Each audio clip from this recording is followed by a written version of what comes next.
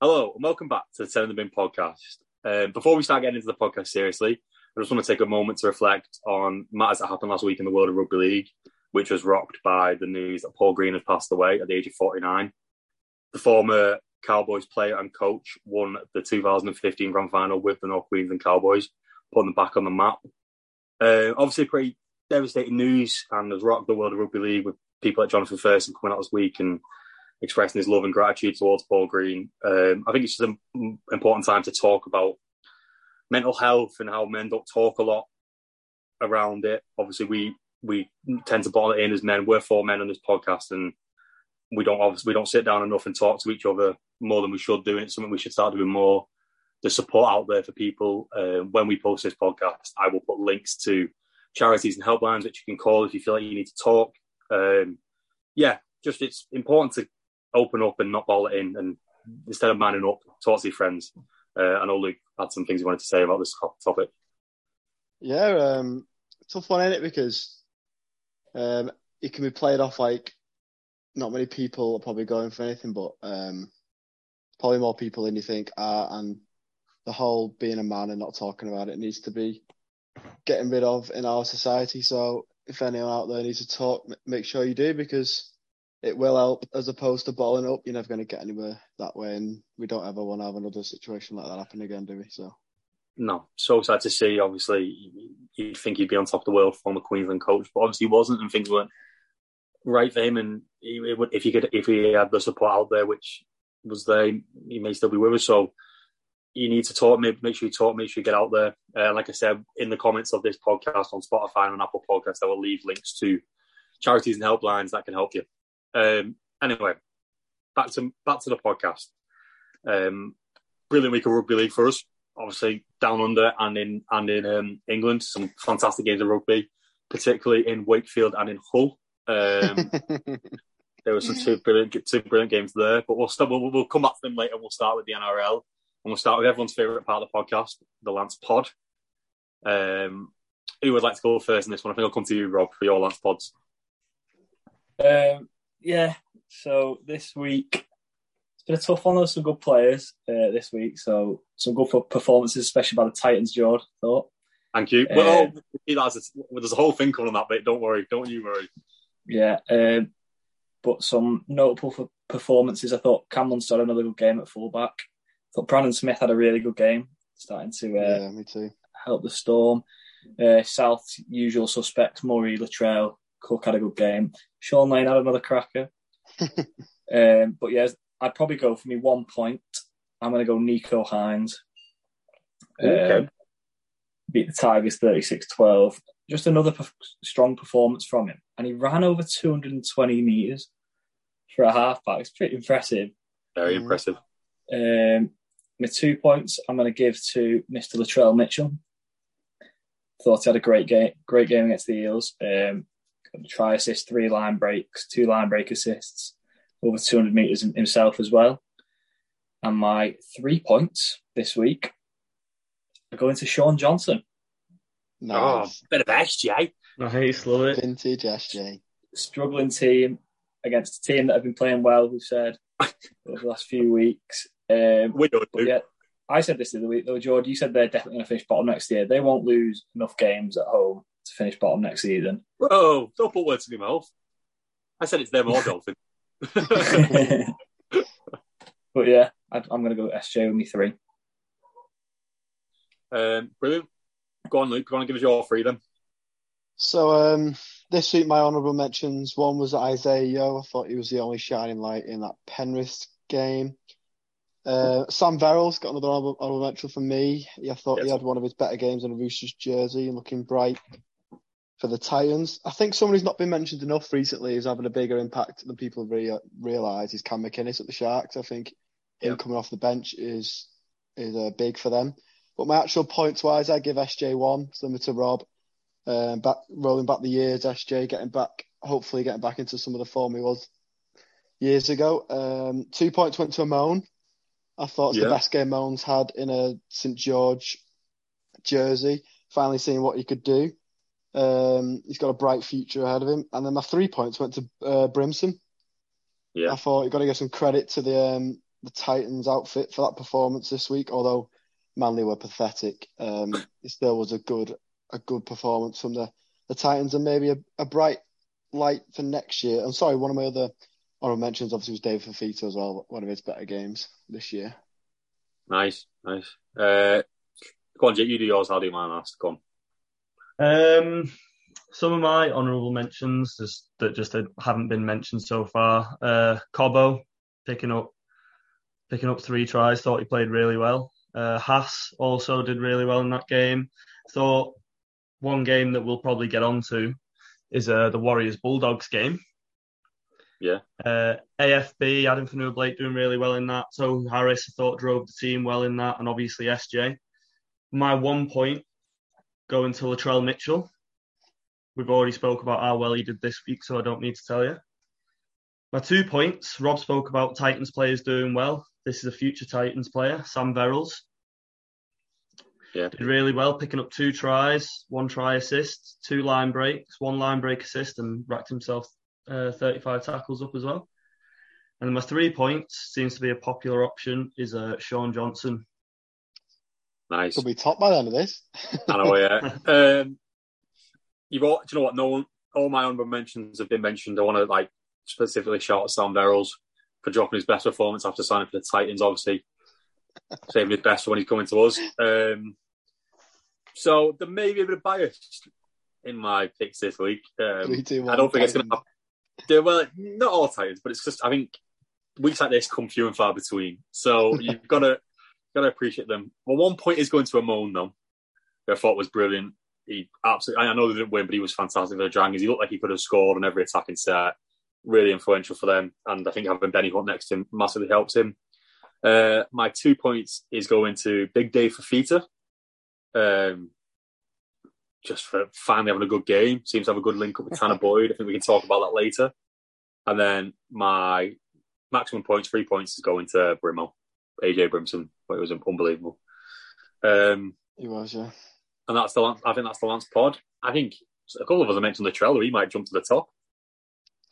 Yeah, he's in some form, and he's looking dangerous come finals time, that's for sure. He is. Well, we won't get to the final leaderboard today, but drop us a like and a follow on at the 10 in the Bin podcast. Yep. Cool. So I've got a bit of a section for us this week. Sorry, Jod. Bit of a trivia section just to mix it up a bit. Got some questions for you boys on this podcast, test your knowledge across NRL and Super League. So this one is for our Titans fan Jake, of the podcast. What do you say? I said Jake may as well leave now for testing knowledge. This one is for our Titans fan in the room. Yeah. And it is, what year did the Titans enter the NRL? Ooh. Rob knows it.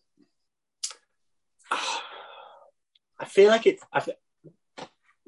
is it 2007? Jake, what do you think? I was thinking more 2009. Rob? I'd have said 07. Yeah, it's 2007. Oh, Nice. what a guess. The next one is for our Raiders fan on the podcast, Mr. Rob. So obviously you've got a player, Elliot Whitehead, in your team, Rob, but which club in Super League did he come from? Callum. Nice. Did you know that, John? You look quite shocked then. I was a little shocked because I thought it was a trick question because he only went to Canada like a year or two, didn't he? Yeah. Yeah, it's like a trick question, that. This one is for our Manly fan, but we'll ask the other two first, just in case he knows. Put the pressure on with you two both getting yours right. How many premierships have Manly won? NRL. Premierships, so NRL only started in like 98, isn't it? So not it's an all time. I want to go with 8. Rob? 6. Go on, John. Any ideas? I'll go 7. Yeah, Jake's right. So, two Super League based ones just for our English fans. So we all know that there's 4 grand final winning teams in Super League, as embarrassing as that is. But how many clubs have made the grand final? Oh, think about it, right? Catalan and Salford on top of the 4. 6. I think I know the answer. Jake, any ideas? Hull FC got there once at one point, didn't they? I think the answer is 8. Warrington, yeah, Warrington as well. Hang on. There must be another one. Did Huddersfield ever get there? Castleford 9. Oh, yeah, Cass. Have Huddersfield ever got there? 9. Lock it in my mind. 9, Yeah. 10. Yeah. Yep, it's 9. It's 9. So you have Bradford, obviously the Bradford Saints, Wigan, Leeds, the winners, and then you got Cass, the infamous one at Hardick, who got banned before. Yeah. Catalan that we beat, Salford that we beat, and Hull that we beat. So. Hey, we like ruining people's first time to Old Trafford, don't we? No, yeah. And no wonder the whole league hates us.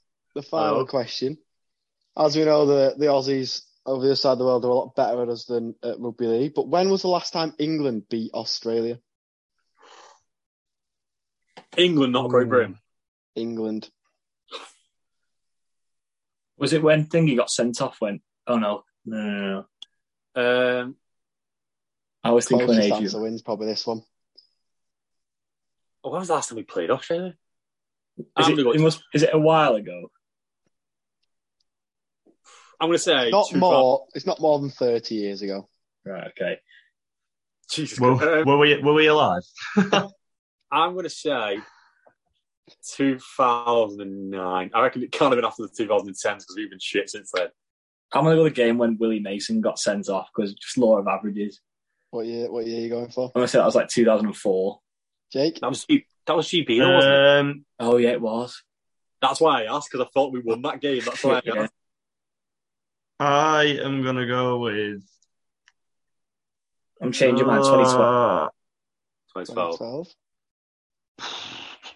I'm going to agree with Rob. I'm going to go 2012. Can I just stop there? Can I just stop you? Is that right, Luke? Can I just... No. No. Honestly, our team in 2012 must have been fucking shite. I can't think of anything worse. We'd probably had... what's his name? Rangi Chase. Rangi Chase. But I was just thinking, like, if it's not GB... Yeah, it's got to be after that, but... True. GB was on for a spell. It is the 7th of October, 1995 was the last time we No. played Australia. Oh, my Lord. How many times we played him in that time? I don't know. But I was trying to think, can I actually remember watching it? We have never been alive for England to beat Australia in rugby league. I'm not sure whether GB have. I didn't look into that. GB definitely will have. GB did. It was either 03 or 04 when Leon Price was saying he'd rather be in Blackpool Beach than Bondi Beach. That was the Peacock and Willie Mason fight. What a fight that was. Don't know whether you want to do guest to play now or do you want to leave that for later in the podcast? No, go on, we'll do it now. We'll stick with the quiz theme. So, sticking with the quiz theme, we've got a guest to play. We're going to get some clues and see if you can guess who the rugby league player is. So, clue 1. I've played for 3 NRL clubs. Okay. I've won 2 grand finals in the past 10 years, 1 being in the past 5 years. I'm currently playing, and I've represented Fiji and New South Wales. Both grand final wins in the NRL? Yeah. So he's still currently playing, and he's Happy representing Coruscant. Fiji. He's got it. Rob, what a pluck! How did you get that, Rob? Who was it? Happy Coruscant. Happy. Oh, unreal! Well, it was Fijian players. It was either Kickout or Coruscant. Yeah. Well, to anyone thinking we don't know our stuff on this podcast, that shows that we've got it that quick. The Fiji was the place to start, wasn't it? Who did he win his second premiership? Was it South or was it South? Yeah. 3 teams: Manly, South, Penrith. Yeah. 2 grand finals. What a game! If I tell you what, actually, any listeners, if you're looking for a quick game to play with your mates in the pub or whatever, 3 clues. Guess to play it. We've had we play it all the time. Get on it. As you can tell by how quick he got that. Yeah. It's the point where it's sad, but had a bit of practice. Game. Yeah, just something a bit different for the pod this week.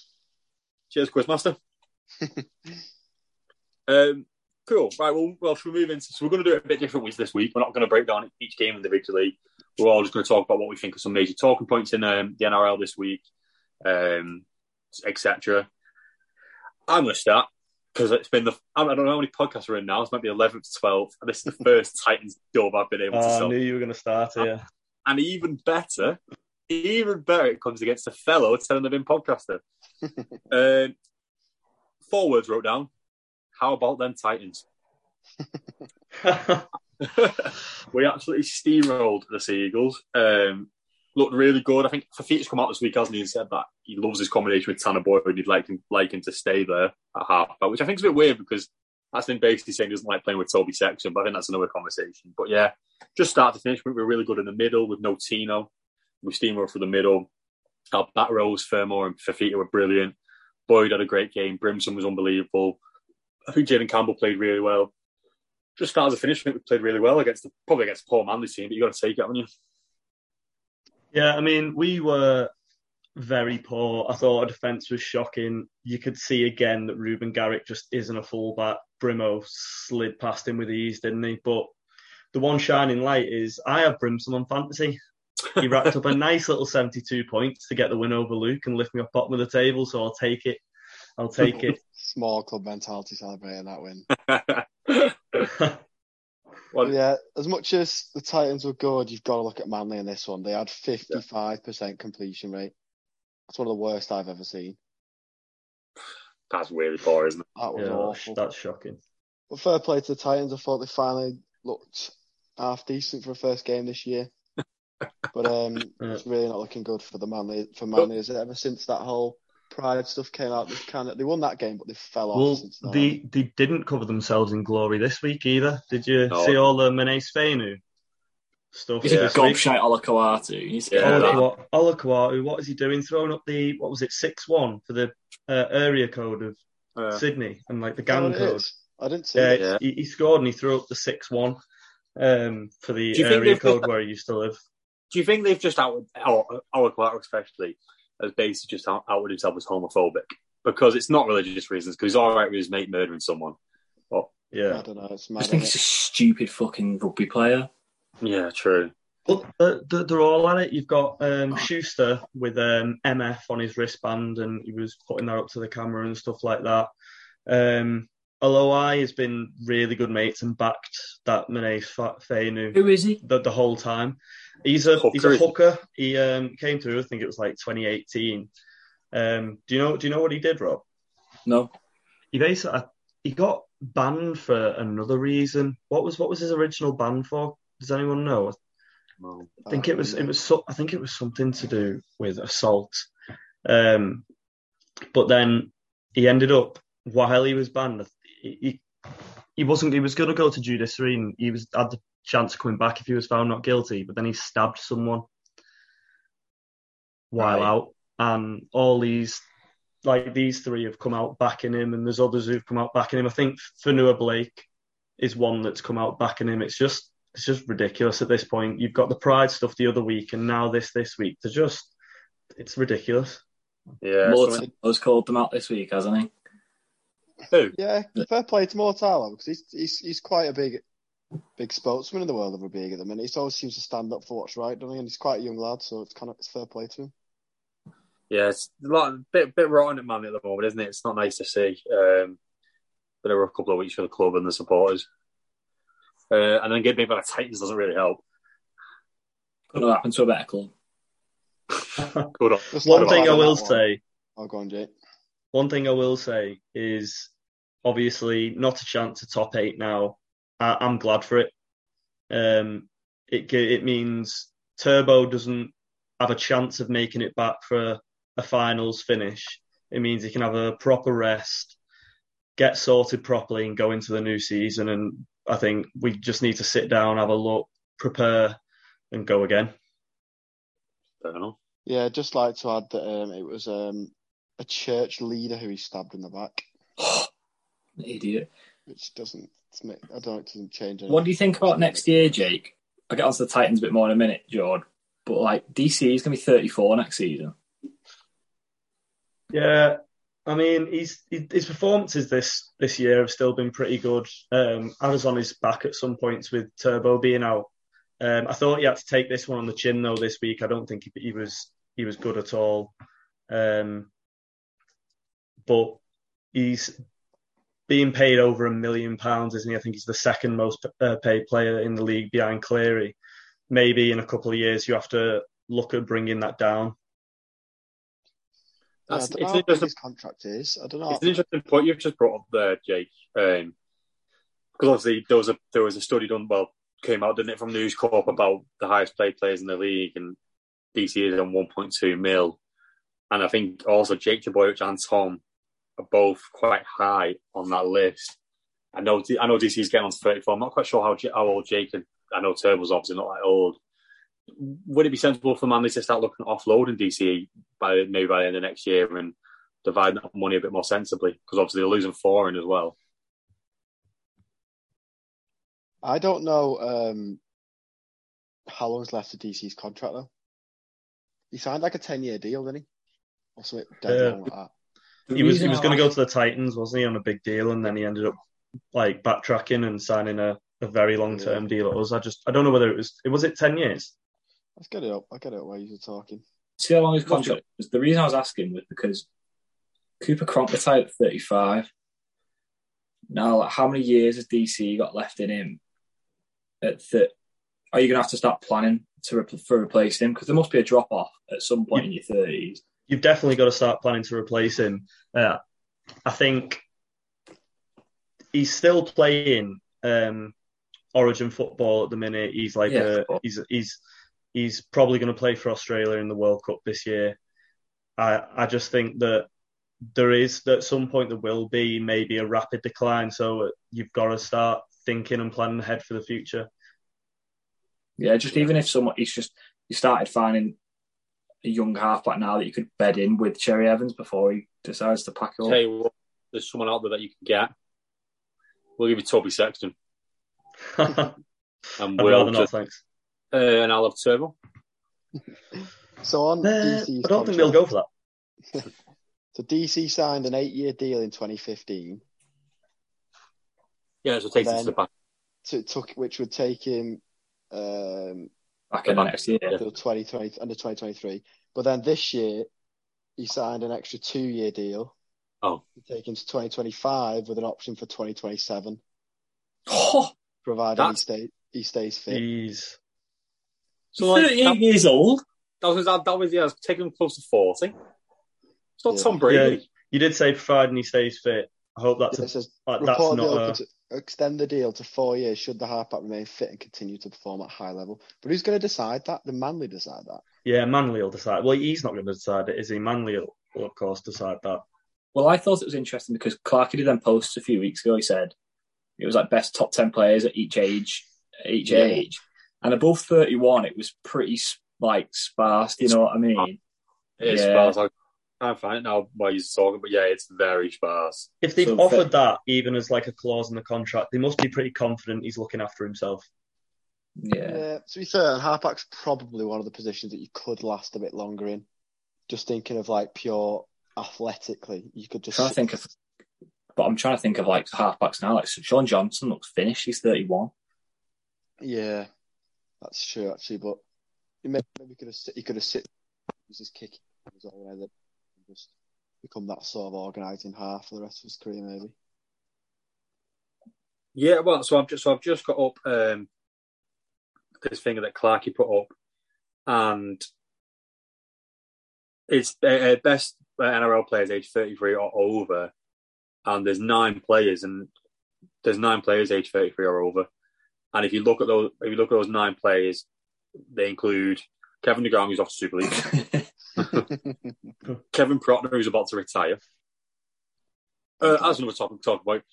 Thank fuck he's retiring. I was going to say that when you stopped talking.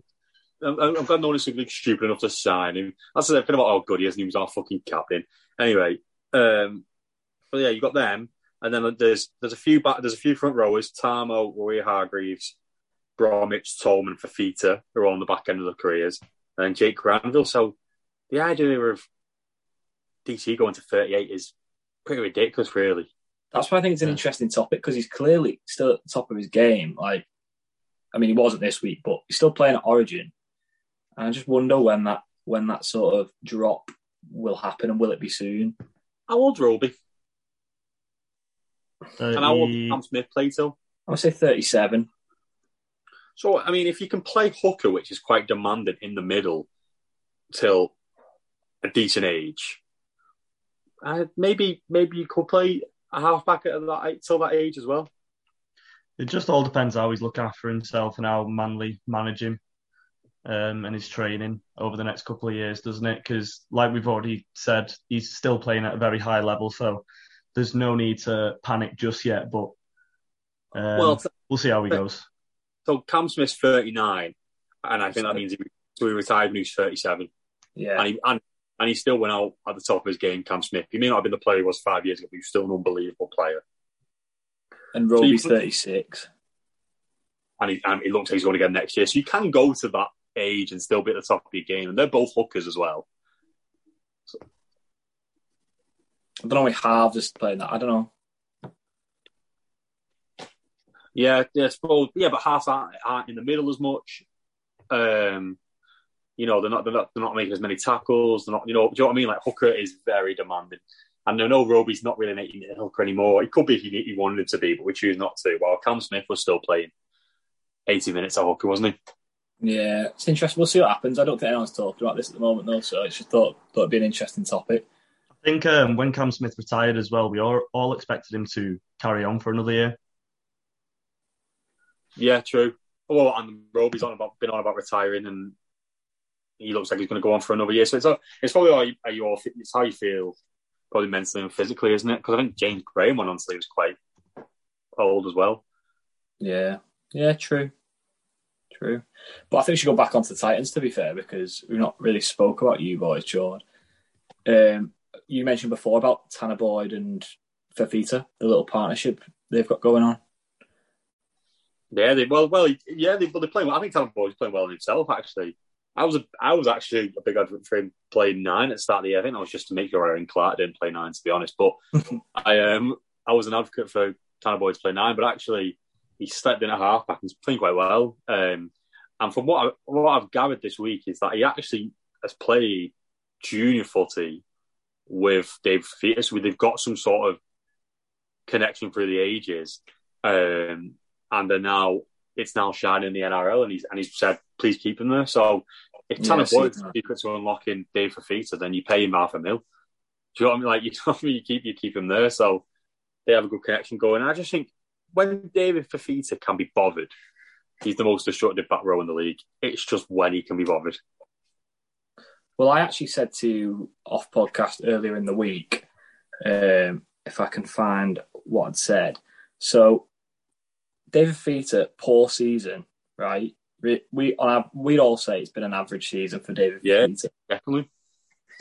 So on average, second most meters of any back rower, as well as top three back rower on average for line breaks, try assists, and tackle breaks. So maybe his standards are just so high that he's setting himself up for. I think criticism. He scored 17 tries last year, didn't he? So it's like the drop off at this season might not look as good. I mean, he's obviously been not as good, and he's gone missing in spells. But like, stats doesn't show everything, but the stats show that he's still one of the top back rowers in the game. Yeah, I think he's still doing the normal stuff that a player in his position would do. Maybe week in, week out. Sometimes he goes hiding a little bit. You just sometimes miss that big play that you're expecting of him each week, and he doesn't make it, and then you think, Fafita's had a quiet one, but it's just because he's not made that big play that you're expecting. Do you think it's because you know how good he can be as well? He's like a case of like, you watch him and like, when he's like has a shit carry, doesn't like, and you're like, you can be anything you want to be if you have your mindset, which is a little bit better sometimes. I think that's a bit of a problem with him. I think it's just frustrating when you watch him walking around, not really looking interested. And do you know what? I think when you're on a team with someone like Tino every week for us tops that Telstra high intensity tracker. Like, he puts his heart in his sleeve every time he plays for him. And if I was someone like David Fafita who earns a similar money to him, I'd be like, this guy's going for it and he's going to do it as well. But I think the only person who ever really goes with Tino when he puts a shift in is Bo Fermo. But you need to. I think with Fafita, though, it definitely benefits him where he has like spells of like on and then off because he's probably not got the cardio. He's not got the cardio to do what Tino is, go full like 60 minutes all out. It's almost like a boxer, isn't it? Having like rounds off to just get some energy back, and then he has his spurt, and then the form was completely different. Yeah, but the way Fafita plays, you can't do that every single carry. But I think he can go weeks where he doesn't do it once, and you're like, you can't blame that on fitness. But you know what? If Tanner Boyd's a secret, keep him there. I like Toby Sexton, but if one of your best strike players prefers someone at 7, keep him there. I don't know that I'm buying the whole Tanner Boyd thing. Is Fafita actually like him, or is he just trying to give him some confidence? I think they're just mates from, like George said, from playing as kids. So whether it's just like, keep me mate in the team. I think as well, like you were saying before about Fafita not being able to do it for a full game. His whole game is based on explosiveness, isn't it? Yeah. So and it's a lot of whether people have to get him in certain positions, and maybe if Tanner Boyd can carry on doing it, maybe he is the answer. But I'm not buying it personally. He's a scary bastard for Fafita when he gets going. When he brought that line the other day, he's so quick. Like Schuster was just Schuster like a dickhead, didn't he? Schuster got put on his arse and then he carried Saab over the line. Just absolute monster. And they're two big blokes themselves. Yeah. Crazy. It couldn't have happened to two worse blokes, actually. Saab and... Come on, there's nothing wrong with Saab. Saab didn't wear the pride thing either, so both of them get fucked as far as I know. Oh, is he? Anymore. He's done his ACL, so maybe it's calm. Yeah, there you go. ACL, unlucky pal. Yeah, it's going to be interesting whether, like, obviously Manly season's finished now. Do you just lob Schuster in the house for next year now your season's finished, Jake? Or do you just keep playing for another guy who's leaving? You know what? I wouldn't even bother playing him in the halves at this point. I'd keep 4 and finish the season off, let him have a pre-season training there. You don't even know what the plan is. I think they've said they've promised him a half-back position, so you can only assume that that's where he'll be. Just let him have a pre-season there, let him get settled. Don't bother throwing him at the deep end at the end of the season here. You know he's signed 6 to man next year, don't you? Dylan Walker. Best not be. Definitely happening. I'm going to go out on a limb and say my prediction for next season is Schuster at 6 is a recipe for disaster. Yeah, I agree. Just with his whole attitude and everything, like I just don't think it's going to work. I'd be licking me lips on the outside back from those no-look passes. He does them all the time, doesn't he? Yeah, when he first came in the team, I loved it. And now I think every single time, if he does that on Adokar's wing, he's gone. He's gone. I think Desi Hasler hates him. I do too. I mean, there must be a reason that he doesn't seem to have the right attitude, does he? But just as I was saying when you said you'd keep foreign, I don't see the benefit for Manly this now of you playing foreign because your season's finished. What are you gaining from playing foreign for the rest of the year? I think you might as well give Schuster some minutes under his belt, see what he can do. It's similar to the Knights playing Milford. I don't see the benefit of that either.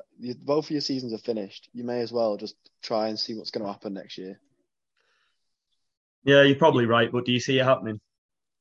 No, I don't either. I just don't get it. It's like, how avoid the spoon, even though they're miles away from it. True. Here's one. What was everyone's favourite game this week? What was everyone's game of the week? Ooh. Well, do you need to answer that or? I think we already know what yours would be. Mine definitely isn't that. The closest was Raiders Dragons, but wasn't that good. My game of the week. I'd disagree with you there, Rob. I think it was actually a good game, and it was close at the end, which made it better.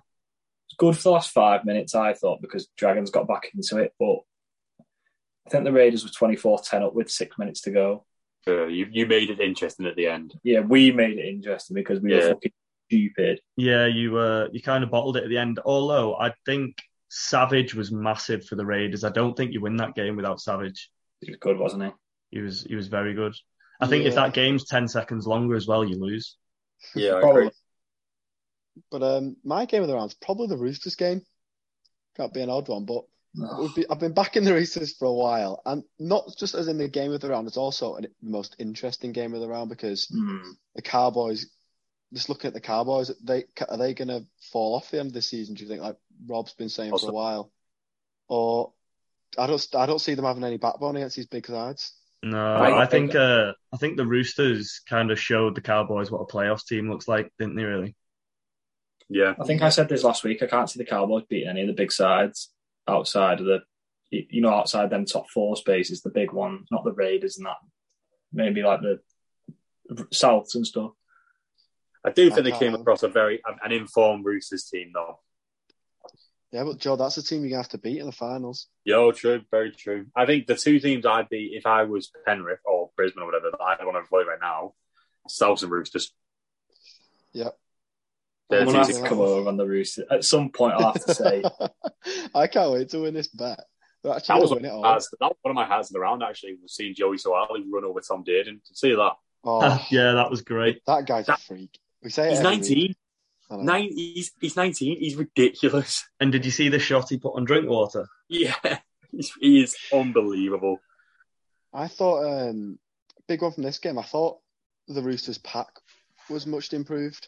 Yeah. Oh, Victor Radley's getting in some form, our favourite. Yeah, Radley got 2 try assists, so they weren't. I think, yeah. And they were completely different as well. One was a floated ball over the top, the other one was a short ball. Like, his passing was very good. I think Lodge is getting in some form for them as well now. He's getting a bit of game time. I think he's looking like a decent pickup. Yeah, he ran for like over 150 metres, didn't he?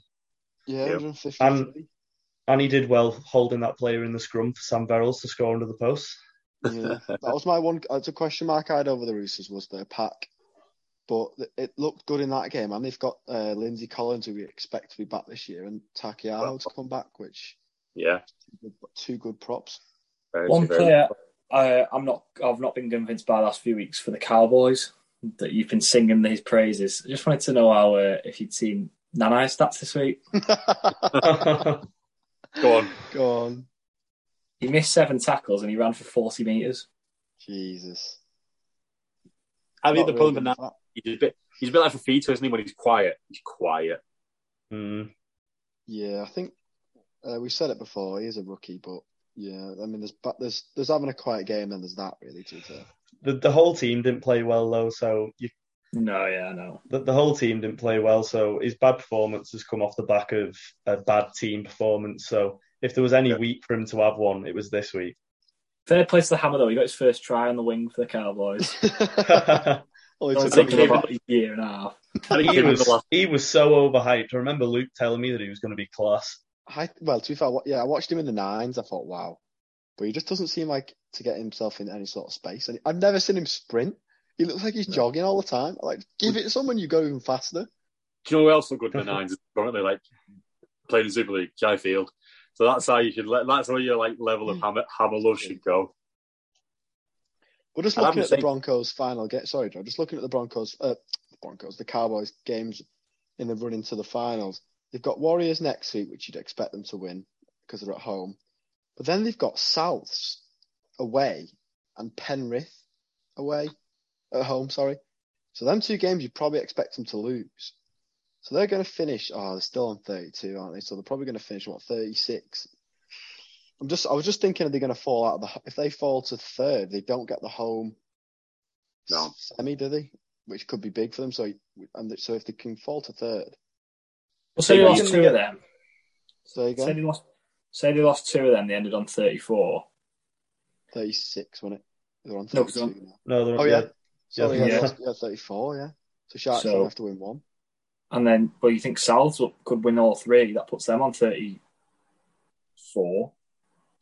Sharks have got some easy games to come as well. Actually, Knights, Bulldogs, and Manly. Do you think they'd win all 3 as well? And Souths will be taking points directly off Cowboys in round 24 as well. Yeah, I think the Cowboys beat Penrith. Penrith, no Cleary and no Lou, I think they beat. Yeah, probably. Yeah, they were poor Penrith this week. I don't think they were that. I don't think they were that bad, but yeah, they weren't amazing. Should we talk to me off that one? Do you want to talk about that game? Just quick one. Just quick before we go on to that. Who's your top 4 then? Penrith, Cowboys, Sharks, Souths. Mine's Penrith, Sharks, Cowboys, Souths. So we're all right in the Storm off. Have you both just said the exact same thing there? No, because George had the Cowboys. Ah, right. Oh, did he? Mine, I think it's the same as Rob's. Penrith, Sharks, Cowboys, Souths. I see Storm winning 2 out of 3. They've got the Roosters, haven't they? Do you know what?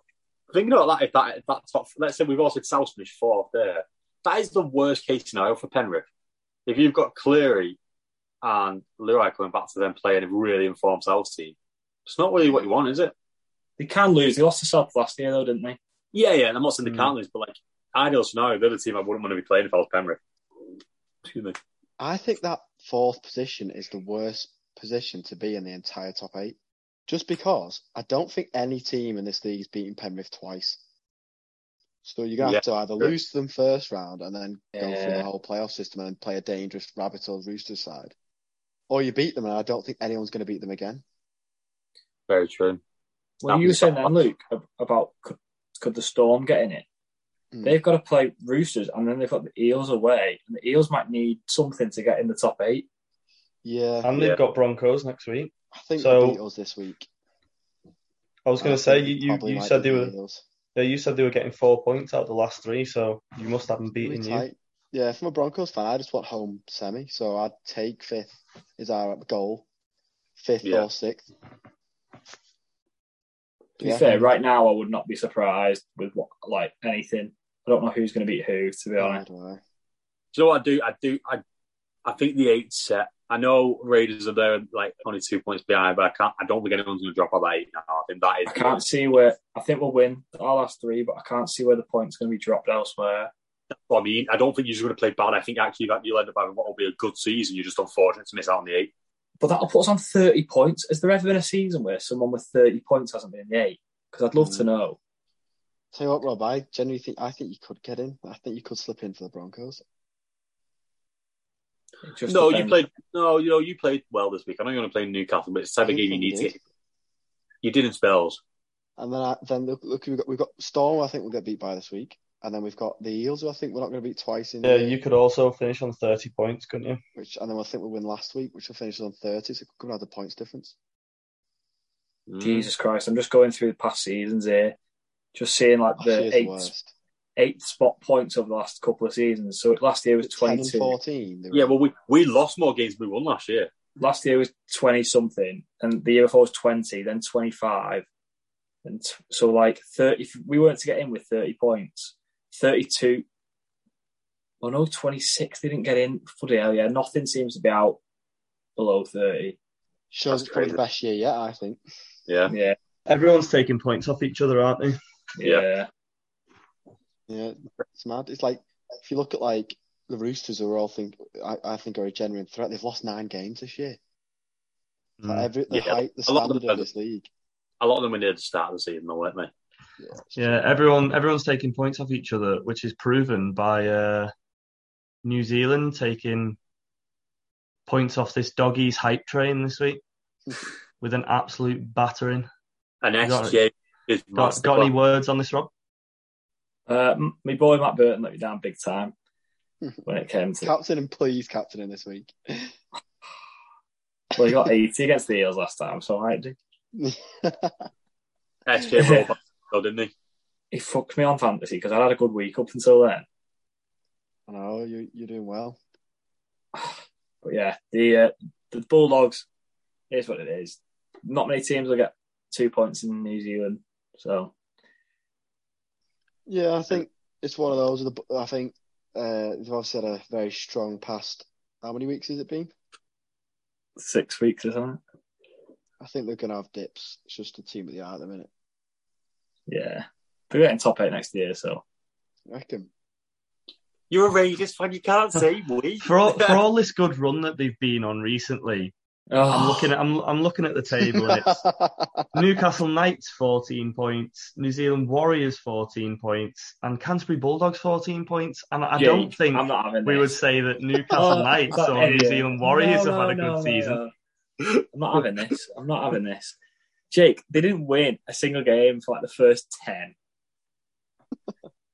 Well, they won one, didn't they? Was it against the Roosters or something? Yeah, they had a shocker first half. And like when you actually, and like maybe not results because they're obviously not as good as the top 8 sides or whatever. But like when you actually just look at some of the, like, I think George mentioned it the other week, just the differences between the Barrett team and the Potter team, like the amount of points they're scoring, like people actually wanting to tune in and watch the Bulldogs, like they're an entertaining team to watch. They might not be the best, but they're a good team to watch. And like they've got exciting players, and next year they're going to add to that. So I think, and Serraldo's now on a 5-year deal. So I think if you're a Doggies fan, I think things are finally looking up for them. What do you think about the Serraldo signing? I think it gives them a better chance of keeping Burton. Well, apparently the salary cap's being raised as well. I don't know whether anyone heard any of that. I've seen a little bit. What, with natural inflation or just in general? I swear I've seen it was going from like 9.1 million at the moment to 12.6. How are we ever going to compete with that? I know, that's just a reality though, isn't it, George? Yeah. I do think with this Serraldo signing, they've obviously locked him into a 5-year deal. One is a massive risk. But now you've signed him to that 5-year deal, I think you've just got to give him some time. You cannot sack this man before at least 3 years, regardless of how he does next year. Because you never know what his style is. He's never been a head coach. You don't know what his style of play is. You don't know whether the Bulldogs will buy into it. You've got to give him so much time to develop the youth, which is obviously what he seems to be good at, and have his full-on say in that club, which I don't think many past coaches have been allowed to. But you know what? I feel sorry for Potter. Oh, where does he go? Does he stay? Does he? He must be looking at getting a head coaching role because there's clubs in the NRL at the moment that could use someone like Potter. You look below Canterbury in the league at the team struggling and who'd want a new manager, because I can't see anyone above them in the league who needs a new manager. No, but West could have him. No, they've already got someone, haven't they? They've got Tim Sheens. Is he taking over? He's taking over, and then he's coaching, bringing Benji Marshall in, isn't he? Yeah. Which I like that. I don't mind that at all. Is it Titans? But we've got Holbrook. 2 grand final winning Saints coaches. Warriors. I wonder with Potter, like, he's obviously had a good impact, but I mean, Burton and Flanagan didn't get a pre-season together. So, and did Potter come in about 7 games in? Yeah. He might have changed a few things, but maybe they just had enough time by then to just gel together. Yeah, because Barrett was too stupid to play them together anyway. Yeah, I think for some reason I link this Potter doing well to like kind of like in football, you know, when you sat your manager and a guy comes in to keep you up, and they have that burst of like influence on your team, and then it's like after half a year it's over. I'm not putting Potter in the same bracket as Sam Allardyce here. This feels. I don't know. I don't know whether he might not even want to be a head coach. He is quite old now. He might just be happy being an assistant. Well, you're saying if you're like a club struggling, just go give Potter a ring. Yeah, he's the Sam Allardyce of rugby league. Is that agreed? Potter to be Serraldo's assistant? I've no idea. I don't think it's been agreed. Idea. I assume he'll want to bring his own staff. That would be very good for him. And as much as I like to whine Rob about his little love affair with the Bulldogs, there's no. Listen, how many times have I told you? With Matt Burton, with Kikau and Marnie coming next season, they could do what Cowboys have done this year.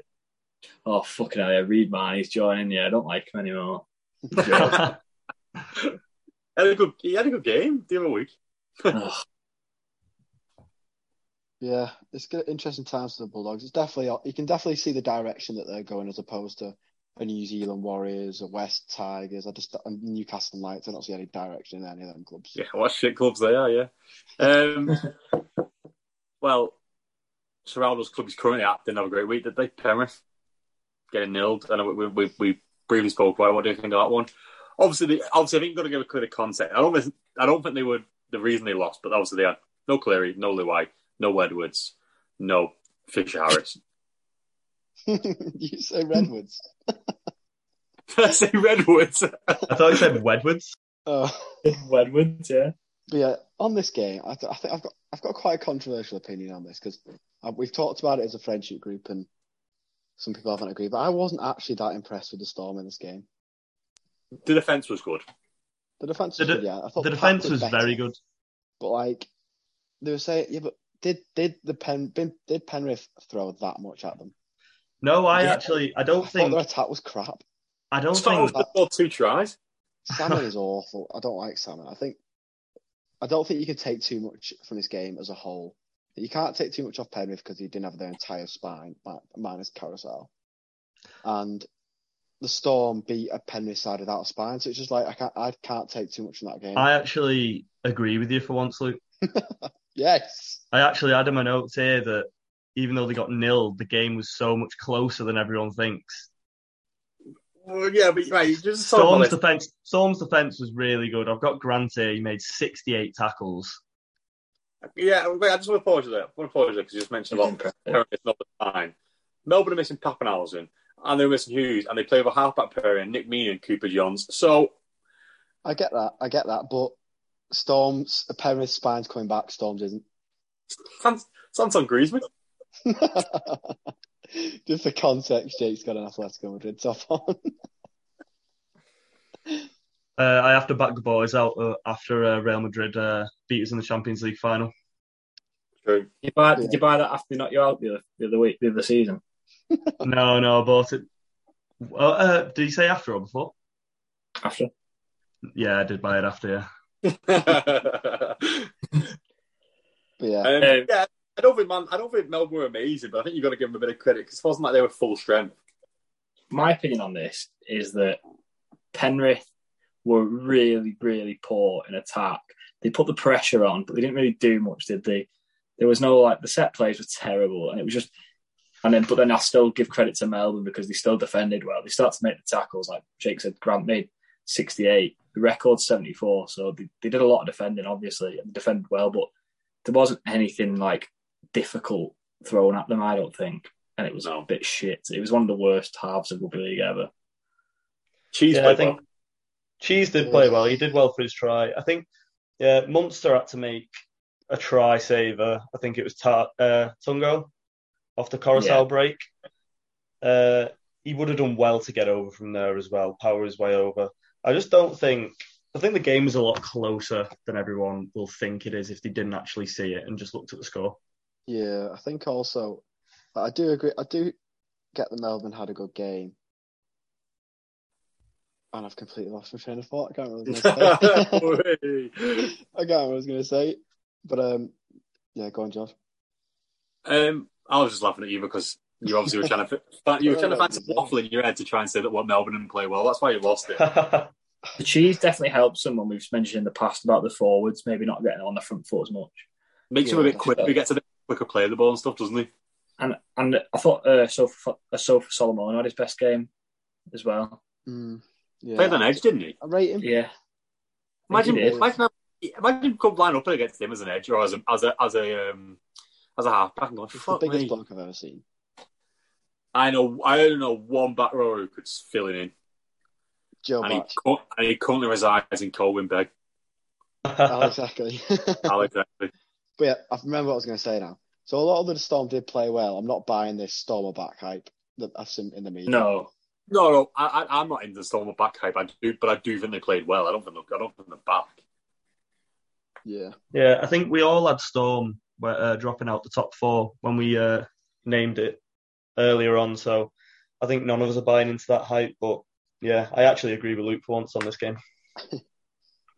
Another controversial point of this weekend, just thought I'd like to bring up, is related to Newcastle Knights. I don't know whether you've seen all this Kalen Ponga stuff that's coming to the media. What do you think of this one? What an idiot. Do you reckon he did it? I think he is going to get done for drugs. Yeah, 100%. Yeah, Luke, him and Kurt Mann in a cubicle. It's terrible, isn't it? And I'm getting worried for Ponga's mentality at the minute. Because do you see the whole stuff that come about Wayne Bennett's conversation with him when he nearly signed for the Dolphins? No. Where it's like, do you want to test yourself and see the player you can really be, or do you want to have it easy for the next 4 years? And Ponga walked out saying, I'll stay with the Newcastle Knights, thank you.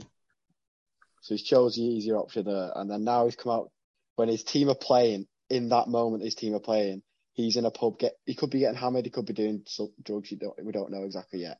Regardless of what he's doing, he's out on the piss when his team are playing. Like, that's not your captain, especially your captain who's out for concussion for the rest of the year. Well, he was caught in a cubicle when he was Kurt Mann. So he was either doing drugs or half the Manly team now hate him. I'd say it's a good job. It's a good job they don't play for Manly, isn't it? Yeah, No. so we don't know which one it is yet. I'm leaning more towards the drugs one. Well, More on Caelan Ponga. He is versatile, Kurt Mann, isn't he? His dad said that Kurt Mann was like helping him be sick or something, like just make sure he's alright. I was like, oh my god, don't even bulk, just be honest. There's someone else who said he wasn't even drunk, so kind of mixed stories going on here, aren't there? Yeah, someone said they only seen him in there for 25 minutes and then they left. He could have colitis. He could have run out of toilet roll and Kurt Mann's gone brought him some. That would have been a better excuse. You never know. There's so many things that could have gone. It's not a good look for Caelan Ponga, isn't it? And there's rumours he might get stripped to the captaincy. No, they've said he's not going to. Wait till the results come back. Yeah. That one. If he failed it, Knights will cover that up. You think? Yeah, for the £1 million man, they will not tell. They've said they're not releasing the results, aren't they? Yes, they'll deal with that in house. And then. But I don't understand that because that's a ban, isn't it? For like a 2-year ban if you get done with doing drugs. So why aren't they releasing it? Because he's not playing though, is he? Does it only matter if he's playing? Oh yeah, that's the rule in the NRL, isn't it? Yeah, so he's like almost like out of season testing, isn't it? Yeah, but I think in Super you can't do it any year round. But I'm sure in NRL they don't get you don't get tested off season or something like that. I'm sure there'll be ways. You don't. That's how Ben Barber used to get away with it every year. Yeah, regardless of what it is or what he's done, it's not a good look on Caelan Ponga, is it? And he's the $1 million man and doesn't look good at all, does it? No, it doesn't. I don't think it's a good look for Newcastle in general. I think that it's a bit of a weird environment at Newcastle at the moment because we've seen obviously Best and Sawala have been dropped this week as well. I'm really weird. Like, you got this centre who came through as maybe the best next best thing, and he's like now he's getting dropped. Well, I don't get this because Tawala and Best have been dropped for being late to the team bus. But Caelan Ponga, all right to keep the captaincy, whatever. Yeah, I've read that they've got a new like director or CEO or something's come in, and he's trying to put his stamp on it now, and that's why he's clamped down on Best and Tawala. But then that's why I assumed he was Ponga's captaincy was going to get stripped, but I don't know now. I think they can't say anything about Ponga and Mann until it's maybe confirmed or it's come out because that's admitting wrongdoing. But even if it's just alcohol, like you're out because you've had so many concussions this year, surely alcohol's not the way to go. True. Like, it's very silly. Whatever has been going on, it's very silly. Easy to say if you're not $1 million a year. Yeah, I guess. But he's the only £1 million player still being paid off potential Ponga. Seeing that as a great shout. It is a good shout, isn't it? I think Paul Kent said it, George's favourite. Yeah, he did. But, I agreed with him. That's why I brought it up. It was interesting. Paul Kent, do you know what they were saying? That was NRL 360, wasn't it? Yeah. And I think I might not have got the exact numbers right, but they were going through how many games Ponga's played in the past 2 years. I'm sure it was 14 or something. And he's been concussed or failed to finish through injury or concussion with 7 of them. Jesus Christ.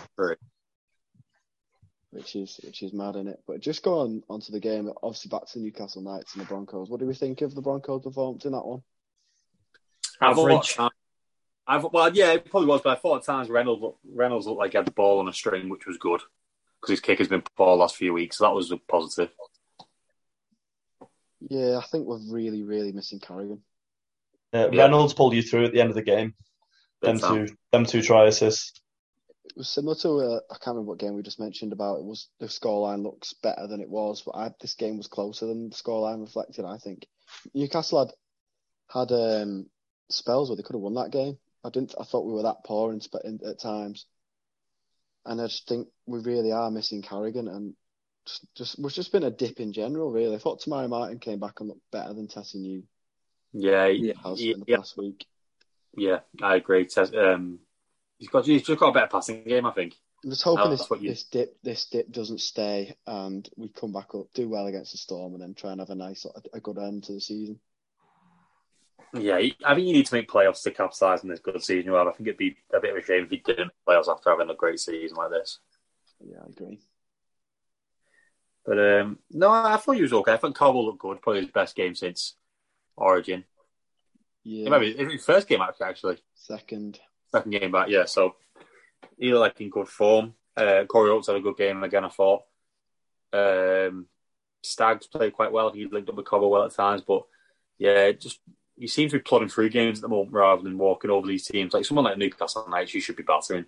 Yeah, I agree. If you have any real intentions of doing anything this season, but I thought what's it? How do you say it? The centre. Hoyter. Thought he had a better game. Yeah, it was right. He's 28. Is he? Yeah, he's been about a bit, hasn't he? Oh, mad's that. Hoyt, I thought it was some young kid that was coming through. No, he came through the same time. Oh, who was it? He said the other day he came through the same time with someone and he never kicked on, and this guy did. Might have been Tedesco.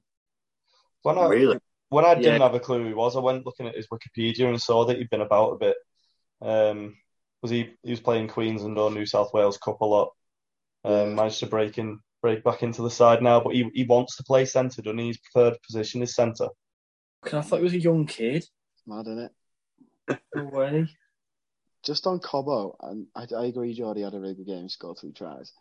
He still made 5 errors, though, and that really does bug me. Needs to clean him up, doesn't he? It does. And another person who made 4 errors, Jordan Ricky. Jordan Ricky can run a good line, and he's shit. That is it. Else. He just seems but like when he gets tired, he switches off, doesn't he? He can run a good line, Jake, but he always gets tackled by the halfback around the legs, and that'd be it. Yeah, that's true. True. I do like him. I think he's got loads and loads of potential, but he's not going to play rugby league for long, you know. Yeah, he should play uni, do Yeah. He needs to tighten up his game in the areas where he's tired, if you mean. I think, I'll tell you one thing I did think from that game. Tex Hoy will fit right in at Hull FC, won't he? Shite. Yeah, he's crap. I've been saying it ever since I joined the podcast. Tex Hoy is shit. Yeah. I wouldn't say that too soon before he plays in the Super League, Jake. Oh, he'll rip it up against Wakefield and fucking Salford. And wait till Super Jack shows him how it's done. I know. Super Jack's going to be in the NRL next year after having an unbelievable World Cup. After we beat Australia for the first time in our lifetime. It's 1995. Yeah. Oh, I still can't believe it. That's blowing my mind, that. I wonder when the last time we beat New Zealand. Oh, it was not that long ago. We played them at Anfield. Never mind. All right, what other games have we not covered? West. Eel South. Well, we'll do that one last because I think that was a pretty boring game. Yeah. But, Eel South. Again, I mean, do you know what, Jake? We all laughed you about 4 weeks ago for your thing saying that South could win it all. We didn't all laugh. You did. Most laughed. Most thought I was being ridiculous. We've got the evidence. I saw it coming. You can go back if you want. But I'll give you the credit, Jake, if they win it. But any time until then, I don't give you any credit because you could just say anyone. I saw it coming. They could have just said anyone. Latrell was coming back in. They were in a good run of form. I think when I said it, they'd won like 4 of the last 5 games. No, yeah, They've just beat Eels away from home. They've got Panthers next week at home. If they win that, no, I agree, but I can't say, oh, well done, Jake. That's a great pick until it actually comes off. Otherwise, it's not. That's fine, but you laugh. All George was saying, all I'm saying is you laughed at me when I said it, and you're not laughing now, are you? If you had any balls, you'd have put a bet on. Yeah, like I put a bet on the Roosters. Trying to stay away from that betting. But yeah, just going back onto that game, I thought it was another indication of how much Souths are flying at the minute. The main men are really picking up for them. Cook had a good game. Cam Murray's just incredible. Is Cam Murray a little bit of a smoky for Dahlia, or is that completely ridiculous to say? No. I don't think he is. No, Zayo's got more points on him. Yeah. Yeah, he did. He did. About round 15, 16. I don't know whether he had any points at all. Really? No, maybe not then. But he's had an unbelievable season. And you've got Cody Walker, Damien Cook, Latrell Mitchell, who can take points off him. So I don't know if you agree with this. I think Cameron's been the best lock this year, but he won't make lock of the year. because he hasn't I got. think he's the best. I think on form he's the best. Yeah, he's the most consistent. But like, remember them first 10 weeks when Isaiah was top of the Dahlia? True. That's a good point. I think it's going to be very close between them two because I don't think Isaiah would have got many points in the past. What would you say, like 5-6 weeks? Well, I think Murray's probably got loads of points, but if we go back before that, I think Isaiah would then get them all. So I think it's going to be close. So does Dahlia and Lock of the Year go off how many points they've got? Well, I think so. I think you'll wrap that up then. But like, Murray would be very hard done to if that's the case.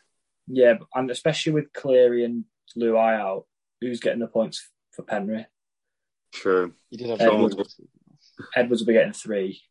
This is a question for you, actually. If you swap Cam Murray and Isaiah Yeo, swap teams, and you put Cam Murray at Penrith and Yeo for the Rabbitohs, do you think that... I think Cam Murray does what Yeo can do, but Yeo doesn't do as well as Cam Murray does in the Rabbitohs team. I think what's interesting is I think Yeo's passing is a lot more pinpoint, like in terms of that first receiver.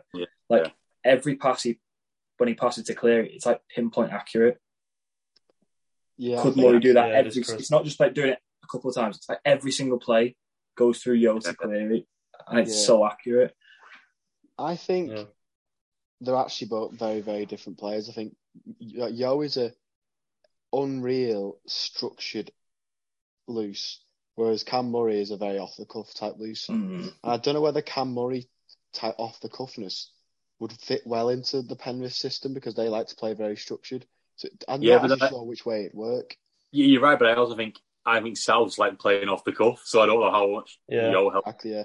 If you go back to last year with Souths, I think Yeo would have worked with Reynolds and Walker. I think that would have worked well. This year, I'm not so sure. I think Murray's definitely the more entertaining out of the two to watch. Yeah, so it's easy if you want to explosive half, fast paced. But Yeo's definitely like, in terms of if you want someone on your team, he's just great, isn't he? He's structured, everything he does. For halfbacks, like a proper halfback pairing, you want Yeo, don't you, to work off and work off the back of everything that, or a lot of what Cleary and Luai do is off the back of Yeo. It pushes the halfbacks one wider in the line and lets them attack the edge a bit more when you're going off Yeo, which I think works very well for Panthers. There's a reason why Freddie doesn't play Murray at 13. But is that because of his halves?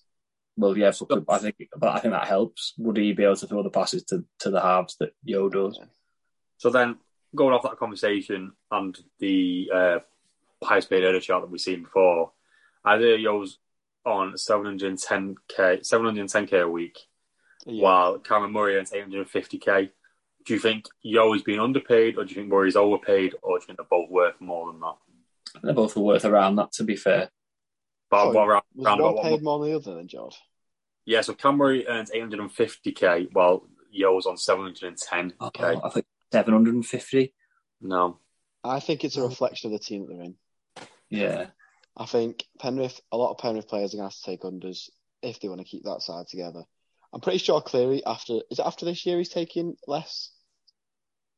Well, it's just taking 1.3 here and then he's taking less afterwards. I'm pretty sure his contract declines, but I might be wrong on that. But I think to keep the players that they're going to have to keep, Isaiah seems like the type of guy who would take unders, to be honest. I think that's just the situation that they're in.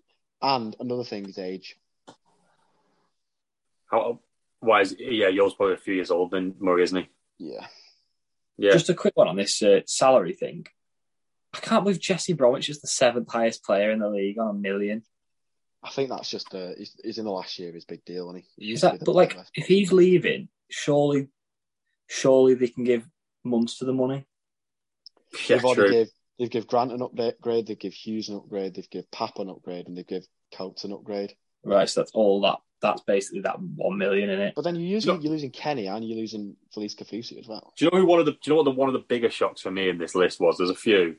Is Moses Mbai on 900k? No, I knew that. Christ. That is criminal. And someone else on ridiculous money. Wade Graham's on a lot, but I get it because probably when he signed his contract, he was one of the better back rows. Luke Brooks being on stupid money got me. Oh, that was it. Tafita Pangai Jr. 925k. Oh my God. Pangai Junior. That shouldn't be happening. It's on 750 as well. No, it's Jesus. Some dodgy decisions being made by these teams. Really dodgy decisions. Like, there's a lot there that go, yeah, makes sense. And then there's some you're saying, you go, where have you put that figure from? Like, I think a lot of big deals based on based on current form, where they're not maybe didn't know what they're going to be like in 3 to 4 years' time. And the other side, where Jared Wallace 700k. I think that's what I was about to get onto, Joy. Is a lot of them are a reflection of the club that they're at and how desperate they are. Yeah, I think they also look around the league at what other players are on in similar positions and claim either a similar or higher, depending on who they are. What's interesting as a Raiders fan is they've not put Croker's on there, but I swear he's on a lot. Because he's part of the problem. If you look at it, we don't have many players within the top couple of pages. I can't think of anyone other than Whiten to be on yours, Rob. Who else is on Whiten 17th, and then Tarpanay's 38, and then you've got Hodgson and Papali 42 and 50. You're losing Hodgson. Who's your 9 next year? Or you're not replaced him? It'll just be Starling, won't it, with Wolford, because Wolford signed a new deal. So I think is that a hooking combination that's going to get you into the playoffs? I'm not so sure. Starling's good. Not an 18 hooker, though, is he? No. He's a better 14 than he is a 9. Yeah, definitely. I think you're going to spend that money on, Rob. We need something, don't we? If you can manage to get Croker off his deal and you've got Hodgson's money, you've got some money there. I know. I'd invest in some outside backs.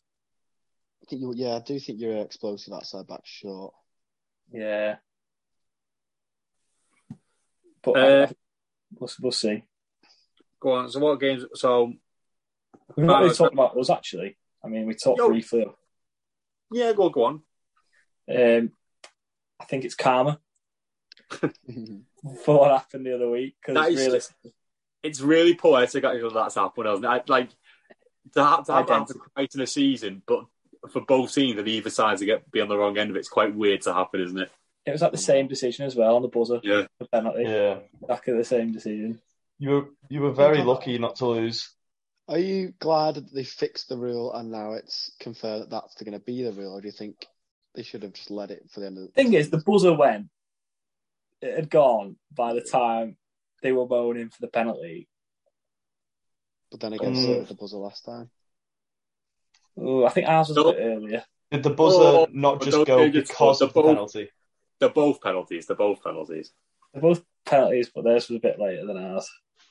I'd argue that neither were penalties. But, ours was terrible a few weeks ago. I thought it was horrible. Yeah. What do you think of that Raiders performance, Rob? I was happy with it for 65 minutes. Yeah, me too. I agree. It's just classic Raiders, isn't it? Like, you just don't ever feel comfortable winning a game, even if we're feeling all right. And, what I didn't understand is, I think the game was, because Lomax missed the kick, it was 24-18 with about 4 minutes to go. No, it was even less. I think it was about 2 minutes to go, 24-18. And we've literally got the ball on their 10-metre line. Why didn't Fogarty go for a drop roll right in front of the sticks about 10 metres out? We go 25-18 up and we get the ball back. Yeah, that was stupid. In those last 20, 25 minutes, I think you needed a halfback to step up and take control and see out the game. Kick Dragons to death, pin them back in their own half. And you didn't do it, but Ben Hunt did step up. But all it took, I thought, was one drop goal. The game would have gone. Yeah, because it's a two-score game, isn't it? I think Fogarty ended up kicking it back to them. They got a 7-tackle set because he went too far. And then they scored, and then they got the ball back again and almost scored again. Yeah, it was a poor game management, wasn't it, really? I also think in that game, I think some early Dragons wins in the season has covered a really poor team and a really poor year. I think they're absolutely miles off. Like, to think that they were in the 8 for quite a long period of time, I think they're shite. I think the gap between these two, although it was a close game, I think the gap between these two teams is a lot bigger than it looks. I think they've got good youngsters, though, the Dragons. Yeah. I mean, Amon played well in this game. I'm still not convinced on Cody Ramsey. I know you two are. not fully convinced, but he's playing well, and they've got and Lomax is still young and stuff like that. I'm only convinced on Cody Ramsey after he got the mullet. Cut to zero, I don't like him. Yeah. There's rules to my love for Cody Ramsey. It'd be interesting to see how many Dragons players are on that rich list. Well, Ben Hunt's on it, and those of them. Yeah, Ben Hunt. Oh, yeah. Other people could be on it. Like, I wonder who's on some decent money. The Belling's 32. Wonder what Jack Bird's on, or like a Josh Maguire. Zach Lomax. I was thinking Josh Maguire. Josh Maguire's actually only on 500k, which is still a lot for someone as crap as him, but you'd think he'd be on. Tarek Sims is on 650 and he's gone, so there's freed up. Do you know what seeing that list makes you think though? God, how desperate some of those blokes be to get for some money to get to Super League. Like, what is Josh Maguire taking to come to Wire? I don't know. I think it's a bit of they didn't want him as well. No. What I mean is, like, would there be an offer to have played in NRL which would have been more than the offer he's had to play in the Super League? Surely. I think it's worth remembering that these are Australian dollars, so it's like half over here. So like 500 is 250 here. Right. Okay. Okay. Yeah, and I think Josh Maguire's been offered more money to play for Warrington than anyone in the NRL would have offered him. So 150k, which would be 30k over there. Probably something like that. Yeah. And then that makes sense. That makes sense. Yeah, that's a good point, Rob. I hadn't thought about it like that. Oh, so actually, Cleary only earned 700k. That's not that much. Yeah, when you actually think about it, Cleary's on he's on like 750 a year. Like some football players make that in like a couple of weeks. Luke, but this ain't football, is it? No, I know. What's our salary cap, Luke? Over here, 2 million, isn't it? Right. Who's you say? Let's just go 750k at Cleary. We'll get a load of bums in. Well, yeah, but there's probably a minimum wage you've got to pay. Don't know whether we get a squad of 30 in there. What's minimum wage in the UK? No. Doesn't only a certain percentage of your what's it called? Your thingy player. What's it called, Luke? Marquee. Yeah, your marquee signing. Doesn't only a certain percentage of your marquee signing's wages go towards the salary cap as well? Yeah. Here's my shout. How much did you say your salary cap was, Luke? Super League. 2 mil. And theirs is 9 mil now, so it's like 4.5. There's not massive differences. I mean, it's a lot. Double. More than double. Yeah. It's double. Like, it's not as ridiculous as. Well, when you say 9 and 2, it sounds worse. Than that's what I mean. Yeah, that's true. Well, I think it's 10 the bid. I'm going to lay down the gauntlet. If you fancy yourself, Nathan Cleary, win a premiership, win a grand final over here. We'll pay you for 2 years to do it. Crowdfund it. Fuck Bluebird. Go fund it. He's gonna go over for the World Cup and never leave. That's my goal. Him and Tino.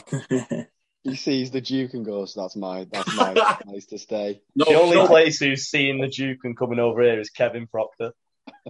He'll be chonging E-biffs for Rob on the dance floor. He fits in with some of the weirdos in the Duke, Kevin Proctor. By the way, if anyone saw the stories on the 10 in the Bin Instagram and you were lucky enough to see them before they were deleted, that was all Rob. That was funny though. I had a good night, so it was a great 10 in the Bin night out. Do you know what else was like the Duke? Ponga. Ponga would love the Duke. Ponga would. Why would Ponga love the Duke? Self-explanatory, really. Yeah, good point. You know, unless he was doing something else with Kurt Mann in the cubicle, and then he'd probably get kicked out the Duke. Yeah. Matt Burton would love it. There's even a punching machine where he can practice his punches. He'll just kicking it because he thinks that's all he's got.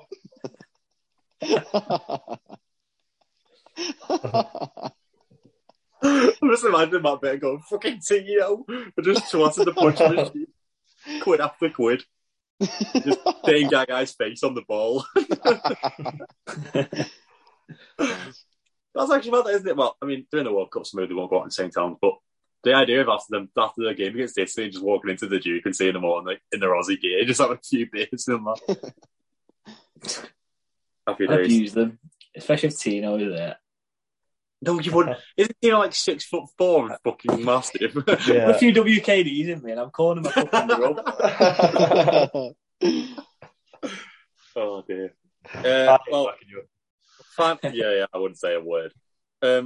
Final game, West v Sharks. Go and speak then. Bit of a dead rubber, this wasn't it? It was speak. game of. Whoa, I can't speak. No, it was a bit of a dead rubber, this one, wasn't it? We knew he was going to win this game before the ball was even kicked. Thought Cade Dykes had a good game. I know you mentioned Nico Hines had a really good game, really good running game, but Tigers just pretty poor, aren't they? Tigers' defence was so shite. They were really soft in the middle, the Tigers. Like, they ran through the middle of them, Sharks. I think Royce Hunt and Hamlin Nueli had great games. They ran all over the middle of them. Yeah, Royce Hunt had a really good game, but we've got to take into account opposition. And like I just said, Titans. Well, Titans' defence is shite, but Tigers' defence is shite. Yeah, Nico's balling though. Nico is balling. Our Dalian. Well, he's not our Lance Pod, but he is our Dalian. Our Dalian. Which one do you reckon is more prestigious? I'd say Lance. You know what's funny though? Like at the start of the season, like I know it's Hines will get Dalian or whatever. It's come from nowhere. I mean, we all thought he'd do all right, but he's been unreal for them, hasn't he? Very good. I don't even reckon they thought he was going to be as good as what he has been. No. Yeah, I think a lot of us were a bit skeptical. Like, didn't really know what was going to happen. I think it's probably reflected in our draft. He fell quite low, didn't he? Like, we weren't sure what he was going to do. I had no idea. I didn't think he was going to be that amazing. But I think it's not just Hines, though, is it? I think the whole Sharks squad has stepped up a gear this year, hasn't it? Yeah, definitely. And with that draft thing, when I actually think back, why would I have not picked a number 7 that can play wing or fullback? I know, yeah. Do you know when you want to say it like that? Like, well, when did you pick up Burton, who could play centre? Like round 7. I think he went the round before Hines. I think it was like round 6. Right. Yeah, everyone was obsessed with like picking Aiken, Jack Bird, and Matt Burton up before thinking of Nico Hines. Yeah, it would be Haz to pick him up as well. Someone who just drops and Haz just randomly picks him up. Saved him this year. Mm. But yeah, I think one thing on the Tigers is I think they've been a lot worse since Hastings has been injured. I think I'd agree. A bit more been left to Dewey, and although he tries hard, he's not really got much around him, I think. Do you know how much they got Nico Hines on the Sharks? Sorry, I was just looking at then. 600k. That's unders for him now, isn't it? Considering Cody Nicarima's gone to South this year on 650k. Oh my God. South have paid more for Nicarima in the offseason than Sharks have paid for Nico Hines. That's insane. Yeah. I think. Go on, Rob. Who was Hines linked with other than the Sharks? Was it the Broncos? I don't think he's. Can't remember. I can't remember. There was another team that wanted him because I remember Reynolds almost went to the Sharks, didn't he? Yeah. I wish it was us. Yeah, I think it's probably a good thing that they've got Fafita and Wade Graham with that money locked up there for maybe short term because they're going to need it, aren't they? Yeah, they are. Well, Andrew Feeta's on 850k. And he's leaving at the end of this year, isn't he? I'm pretty sure he is. I'm not confident in that one. Well, let's say he is. If I'm the Sharks, I go, right, you take that. Wait, all? No, that's his contract now. That's Nico Hines' contract comes 850k. And then you give the 600k to, I don't know, actually. Then you look at the likes of Ash Taylor, Anthony Milford, with people who've on big deals after one big year, and they've crumbled. And Luke Brooks has crumbled off his big deal. You never know; it could be a risk. Yeah, but Nico Hines is good looking. They're all ugly. So he looks like a bit of a hillbilly though. Like his teeth aren't great, are they? No, they're not. But he'd surf. Mm. Yeah. Luke Brooks looks like a midget if he was normal size. He's got that's my talking point. I'm not gonna say. He reminds me of that guy off In-Betweeners movie on In-Betweeners 2. You know the guy who's like, who Willie's like always trying to compete with, that blonde dreadlocks guy. I feel like that would be Nico Hines if he didn't play rugby league. Oh yeah, The gap year fella. Yeah.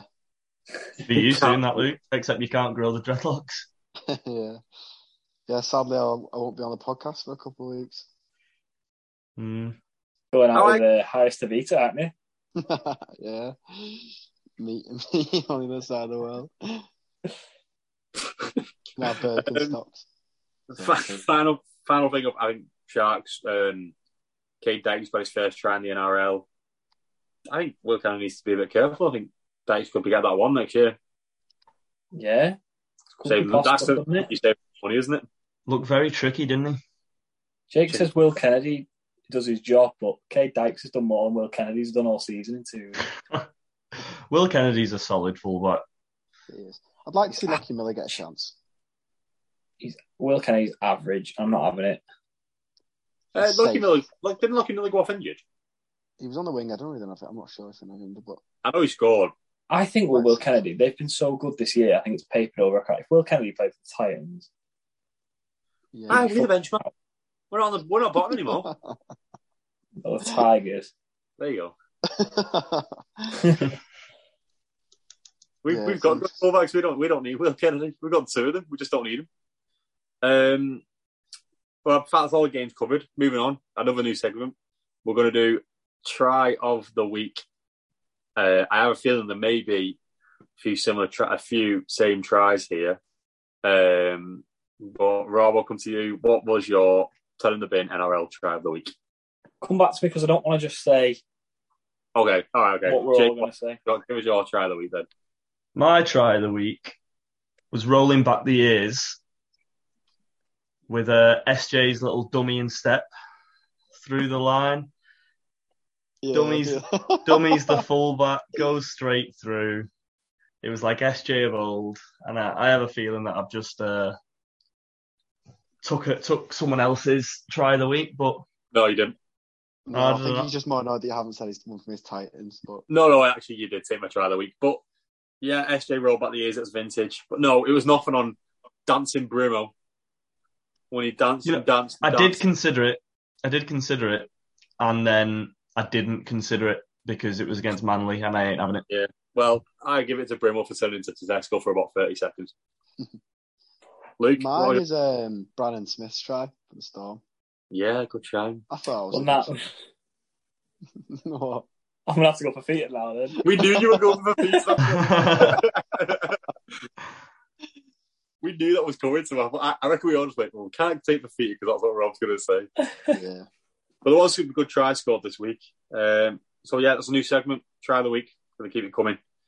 And then obviously on the Instagram this week, at 10 of the Bin, we put a story out asking for some questions to be asked on the podcast, like some rugby-related questions for us.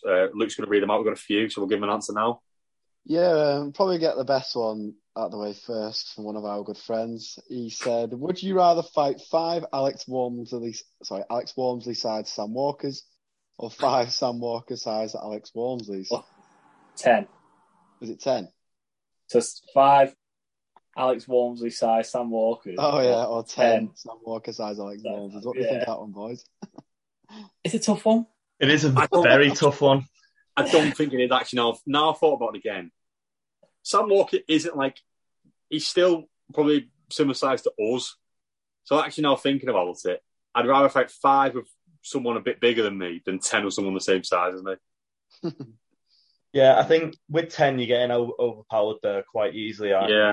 But you are forgetting that what is Alex Walmsley, like 6'3", 6'4"? No, he's bigger than that. On the rest, Is he? Yeah. Alex Walmsley is massive. We're like at his shoulder. I thought he was like 6'4". I'm on like his chest on a picture of me in Imperial. That's even worse then. I reckon Sam Walker's got a bit more coordination than Walmsley. Could throw a punch a bit better. Can you imagine 5 of them? Yeah. Well, to be honest, I reckon Sam Walker throw a better punch than Walmsley. I think in this situation, we're not individual, are we? We, as a podcast, fighting them. Oh, it's as a collective. Oh, give us the 10. If it's as a collective, I'll take the 10. Yeah. What about a curveball though? What about because Sam Walker's pretty similar height to me, probably I'd say. So what about a curveball if you said 5'6"? 1. It's like he's on dangle on a bench. Stick Go I on, get Rob, for finish this. your point. Yours about half an inch taller. I know. Right. What if it was like, would you rather fight one Jason Tamalolo or like 1,000 mini ones? I don't know, because 1,000 mini ones could be like ants and then just like crawl up you and just like Because that's it. I'd rather take one knockout punch off Jason Tamalolo, you're out, Yeah, than true. like multiple Yeah. shots. Yeah. I also love how of all the questions we're probably going to spend the most time on this one. So It's a big what's our question. collective answers? 10. We're going to take the 10. 10. We're going to take Final the I answer, say 10. that as a collective, the 10. 10 Sam Walker-sized Alex Walmsleys. 10 in the bin, collective, versus 10 Sam Walker-sized Alex Walmsleys. Yeah. Well, if you that's listen, Walmsley, whenever you fancy it. So There you go, Harry. No, but like again, you don't want to take multiple repeated shots to the head. What about the 5 Alex Walmsley size players? Just take one shot, you're out. Yeah. Yeah, true. see, one thing you've got to think of as well, the 5 Alex Walmsley-sized Sam Walkers, they're slower than the smaller ones. You can run away. Slower. Yeah. True. Throw a punch slower and everything. There's a lot of variables. I could run away for about 10 meters and then get tired and then I'm getting filled in. Yeah. Yeah. You were the quickest. You'd be so fast those 10 meters as well. Yeah. Just moving on to some of the serious questions we got. Where do you think the NRL Grand Final should be held? Obviously, there's debate where it should be in New South Wales or like I think Queensland have come in to bid for it later on. Where would you rather it be? I think it's got to be Sydney, hasn't it? Yeah. I think that's where the hub of everything that goes on in the media and stuff for the NRL and for Rugby League. I think it's the most logical place to have it. And also off the back of last year, I know that was an anomaly. All the playoffs were held in Brisbane last year, weren't they? So I think having it in Sydney this year especially makes sense, but I'd keep it in Sydney. Do you think the cricket ground then? Because I don't personally like it, the cricket ground. And the SCG? Yeah, I think it's too far. No, I don't like the SCG as a rugby ground. We used to play there the other day, don't they? And it doesn't look right. Where would you move it to then, or where else would you have it? It's always a thingy. Stadium finished now. Yeah, it's done, isn't it? Yeah, I think it's finished. Probably there. Yeah, not SCG. Put that. Yeah, so it does, isn't it? Because like it is a bit unfair on, let's say, Brisbane, for example. So they make Cowboys make the next 4 grand finals. They're going to play them all in Sydney against most likely Sydney clubs. Yeah, I don't get why they just move it around. You can swap it every year. You could swap it every year. It's like seems to be turning into like a bidding war at the minute, doesn't it? Who's going to pay the most money? Logistically, how does that work? Though swapping it around. I suppose the Champions League final swaps every year, doesn't it? So, Well, just between the two, Suncorp and ANZ. is there never a reason to take it to Melbourne or New Zealand or even Perth? No. I'm not a huge fan. I think they do that with the Origin. Let the final be in where it's most popular. I think taking it to Perth is like taking the FA Cup final to fucking Spain. Yeah, true. Or even further. Yeah. Further, yeah. That was an interesting question from one of the people on the Instagram. Another one was if Penrith were to lose Nathan Cleary for the rest of the season, could you see them winning the grand final still? No. I actually like Sean O'Sullivan. No. He's not bad halfback, is he? So everyone else is fit, minus Nathan Cleary. You don't see him winning it. No. Yep, I think I have to agree with that one. No, but because you're playing the best of the best, aren't you? You can't just plug Sean O'Sullivan and expect to win a grand final. Yeah, I don't think Luai can do it with O'Sullivan. No, he's right. Yeah, another NRL one we got. Actually, let's do a Super League one. One of the fans asked, which Super League atmosphere is the best? Are we talking game? Home Wire ground, away. home ground, Home ground. like home fans in their home stadium. Which do you But how do we judge that? Because we'd go to one ground as a home fan and the other 9 as an away, or other 11 as a. Yeah, I think What's your favourite away? We'd all agree on our favourite away, I reckon. Yeah, gotta be Warrington away. Yeah. Mine's Wigan away, but yeah. Oh no, why is so Really? Sitting down. Oh, you in a To football be ground? fair, the whole point, but Luke's not. Have you come that many Warrington aways with us? Yeah, I've come a fair few. I don't know, I do get the why, but for me, Wigan is always the Wigan derby. I prefer it.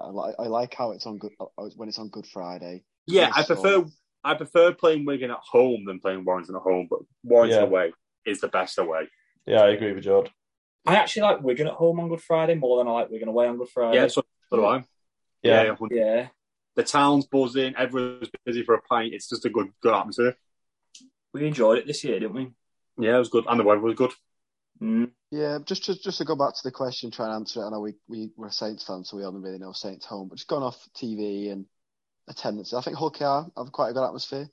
Yeah, they're the only other ones I was going to say. Hull KR. Haslock's a good one, Luke.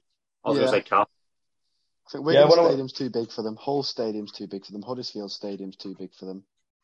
Huddersfield is just like cowbell.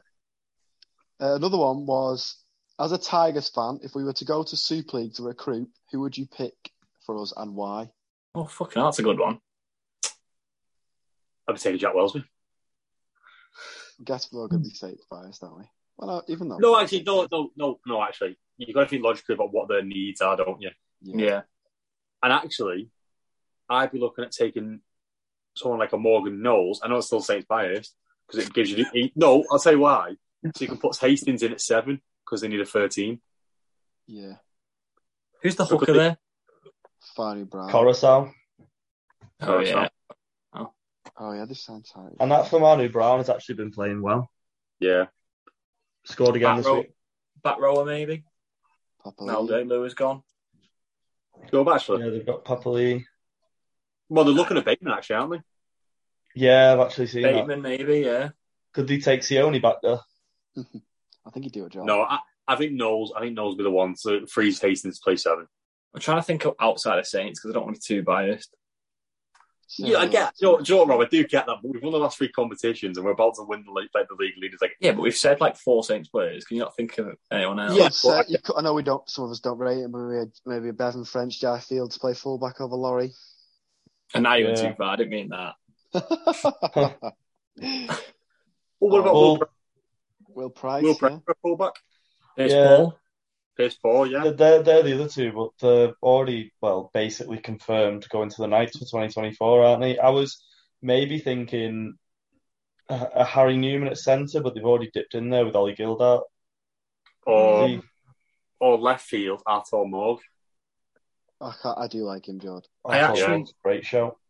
When you're talking outside backs here, I actually seen the James Graham podcast again this week with Nathan Brown. And he was saying about like why our backs struggle over there. So I think, what was he saying again, Luke? He was just saying that the attributes they have over there, they can't keep up with the pace of it. Yeah, he said the English forwards do well in the NRL because at 17, 18, they get put into first team and go on a cold away day to like a horrible ground, like a grubby team like a Wakefield or some team like that, and get the hard foundations and then develop into a good player that way. But in the NRL, they're playing SG ball, which is like under 18s, under 19s until they break into the first team, so they don't have that like core tough foundation. Whereas the backs, he said something about like athletically they're not. Yeah, it's not the same. The pace of the game's quicker than NRL. I do agree, and I mean he makes sense judging on the fact that I can't think of any Super League outside back who's actually done that well. I mean, the best is probably Sam Tompkins, and you wouldn't even say he was that much of a success. But it's interesting how the best ones have now been like, I mean, Herbie and Dom Young are the only ones that I can think of that are succeeding or succeeded. And they went there as young kids. Yeah. Young kids, 15, 16, like, so it mustn't be like the physical attributes. It must have something to do when you're developing as a kid, like the pace of the game, getting used to that.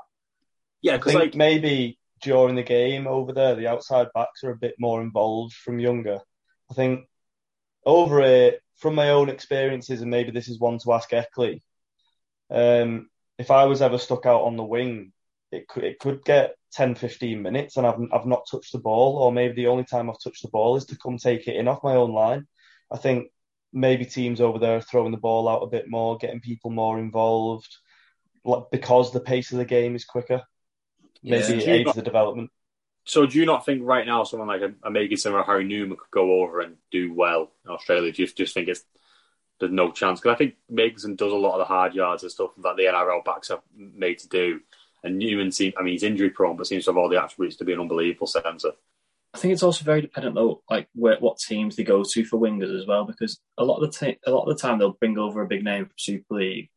These shitter clubs that just want to buy a bigger player. Whereas definitely, I agree with that. Storm aren't going to go out and get Makinson, are they? Because if Makinson played there, he'd score how many tries compared to if he was playing for West? True, that's a good point. Yeah. It is, especially with backs in general, it's very important on the team they go to and the system that they're in, isn't it? But then is it a case of the better clubs realise that there's a difference in Super League and don't want to take that risk on an outside back, or is it just that the lower clubs are more desperate, so they're looking elsewhere? Yeah, I think that's the point. More that. Yeah. So what is our final answer for that one? For the West, for the Tigers, if you had to go to Super League, who would you be picking up? Bateman. I'm going with Jordan Morgan Knowles. I'm going with Knowles. Not because of Saints bias, because it actually makes sense. Yeah. Please say something different. Harry Newman. Yeah. That'd be a disaster. It actually links on quite someone different. It links on quite well to our final question, and it's another Tigers question. Who are our Tigers halves for next year? And the players we don't pick, where do you think they should go? For me, Hastings 7, Dewey 6, Brooks wherever the fuck he wants. Yeah, I think I'd go that as well. But you're just giving up on Jock Madden completely. Do you think he should leave as well? I like Jock Madden. No, Jock Madden can be like floating. Like you need a backup half back, but come on, man, playing Jock Madden over Jackson Hastings. Yeah, do you not like the Jackson Hastings at 13 now? I don't dislike it, but you're putting a guy who's not big enough really to be playing 13, making him make so many tackles when it's just wasted at that position. I think if they put Hastings at 13, they're only doing it because they've gone, we've got all these players, we need to fit them in. Don't bother, just play your best halfback pairing and build. Yeah. Offering done a job at 13 as well. So. Yeah. Do you think there's pressure from higher up to play Luke Brooks because they're paying him so much money? Yeah, definitely. Yeah, 100%. I think no one else is going to take his wage. Has to come into it, doesn't it? Because if you go just purely off form and ability at the moment, Brooks is like fourth choice in the house, but I know he's not playing at the moment, but that's why you wouldn't shove Hastings at 13 if you weren't being forced to play Luke Brooks. I also think what comes into it as well, they're paying about half of Moses Mbai's wage at the Dragons, aren't they? And they don't want to do that again with Luke Brooks, which I think is the issue. And another thing on that with Jock Madden, did you see what he said about if Luke Brooks stays, he's going to go and sign for Penrith? Jock Madden? Really? Yeah. If Sean O'Sullivan's leaving, I think he's going to go and be the second string and learn his trade there. That's not a bad shout for him, to be honest. I don't think. Pretty clever learning on the Cleary and Ivan, or both Clearys. Yeah, not a bad one. Is that a final question? I've got a question, just final one. Go on. If you had to have sex with two girls... Can't have that one in the pod. Yeah, that's a chat for the pub, not for the pod. Is that all in the Luke, yeah? Yep, that was all our questions. Just want to say thanks to everyone who asked the question. And thanks for contributing. And might do it again in the future. Yeah, definitely do it again. I think we try and do it every week. If you follow us on Instagram, you've got a question you want us to answer on the podcast, let us know and we'll follow it. There you go. Now, swiftly moving on to everyone's favourite topic, Super League. We are losing the podcast member actually. Rob's shooting off. Bye, Rob. See you later, boys. Bye, See you later, Rob. We're moving on to Super League. Some big results, both ends of the ladder this week. I think the most logical place to start actually is the Sunday games. With Wigan losing away at Wakefield and Saints winning at home to... Who did we play? Oh, no, we lost away in Hull. We played in Hull. Two different visits to Yorkshire for the top two teams. I think Saints' big win and them going ahead back on points difference probably all but confirms league leaders, doesn't it? Yeah, the Saints are one win off from four. I think we've got Wakefield to lose, Hull, KR and Wigan left, 4. We're 1 win off the league leaders, which is big for us, I think, because we're carrying a few. I think we're carrying more niggly injuries than we realise. Obviously, I went to the game. Well, Sione's out, isn't he? Yeah, I went to the Hull FC game on the weekend. I don't know whether any of you saw it on our story. But I think Hull got a knock, was limping. Obviously, Sione got a knock. Knowles looked sore at the end. Walmsley was holding his arm at the end. I think we're carrying a few knocks that I think would be good for us for now. I think we're going to start each week maybe resting 1 or 2 and just keep the squad fresh, ready for the back end of the year. Yeah, well, I think if we're carrying a few knocks, I think we can win it this weekend, can't we? Yeah, Hull KR at home. If we win, do we win league leaders? Yeah. I don't think anyone can catch us, can they? If we do, if I was Saints, then I would go as full strength as you can this weekend. Maybe go full strength again the weekend after against Wigan, and you've got Wakefield and Toulouse, haven't you? And just play the kids against both of them. Yeah, Toulouse are all but down, aren't they? Let's be honest. So it's not like you're doing anyone a favour by playing the kids against them. What I think we'll do is, to be honest, I'm just looking at the league now. We're 6 points clear, so yeah, it is 1 win. But the points difference, if we get battered in them 3 games, you never know. True. Yeah, that's what I'm saying. But So I think they'll do is, we've obviously got full as we get strength we can against Hull KR. Next week we'll play Wigan. I think we'll go full strength again. Yeah, because if we beat Wigan, it's done. Yeah, then we've got Wakefield midweek, which is great because I'd like if they could let us lift the league leaders at Wigan, that'd be perfect. But I don't think they will. No. Then we've got Wakefield midweek, which I think we'll rest loads for. Pretty much everyone back at the Cast game against the Challenge Cup. And then we've got Toulouse again at the end of the season. I'd like to think we're going to rest players just in the hope that Toulouse stay up, but I don't think. I think we might bring in a few back to try and keep fresh because we've got another week off after, haven't we? Yeah, sorry, Joe, go on. I was going to say, am I now right in thinking that we play Hull KR this weekend, then Wigan next Friday, then Wakefield the Monday, like Bank Holiday Monday? Yeah. Why? That's stupid at Easter weekend. Why are we doing it in the August Bank Holiday? Yeah, there's an issue at the minute, I think. Have you not seen all the palaver with Wigan Stadium and availability for playing the semi as well? Yeah. Well, I don't know. Do you know what? We're Saints fans, we're going to be biased here. I think Wigan, if you win the League Leaders Shield, your semi is first. Yeah, you get the benefit of the extra day's rest. Get extra day rest. And I know it may sound like we're being biased, but it's how it's always been. So just because Wigan can't play at the DW that day, that should never become Saints or whoever Saints are playing in that semis issue. So they make us play second. Is that what the crack is? What's it's looking like? What's basically what's happening, Luke? If I remember right, Wigan are playing at home to Reading on the so the semis on the 16th to 17th of September. Wigan Athletic, that is. Yeah, so years gone by, the league leader would play the first game, wouldn't they? And whoever was in like the second or third, let's say, would play in the second game because one of the little benefits you got from finishing first was the extra day rest. Well, I think it's this year. It may have started last year. Sky get the pick of the game they want because Channel 4 get the other game. So they now choose who they want as the Friday night game. Right, okay. In reality, it should be us because we have won the league, etc. But now with Wigan Athletic playing Reading at home, Wigan actually can't play the Saturday game. Well, for me, they have to then play it away.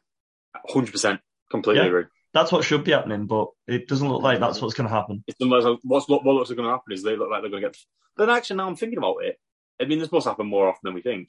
If you're Wigan Athletic, I'd be pissed off if I'm going to play on the Saturday at 3 o'clock after it's been torn apart on the Friday evening. Let's say it bounced it down Friday evening, like an absolute mud bath.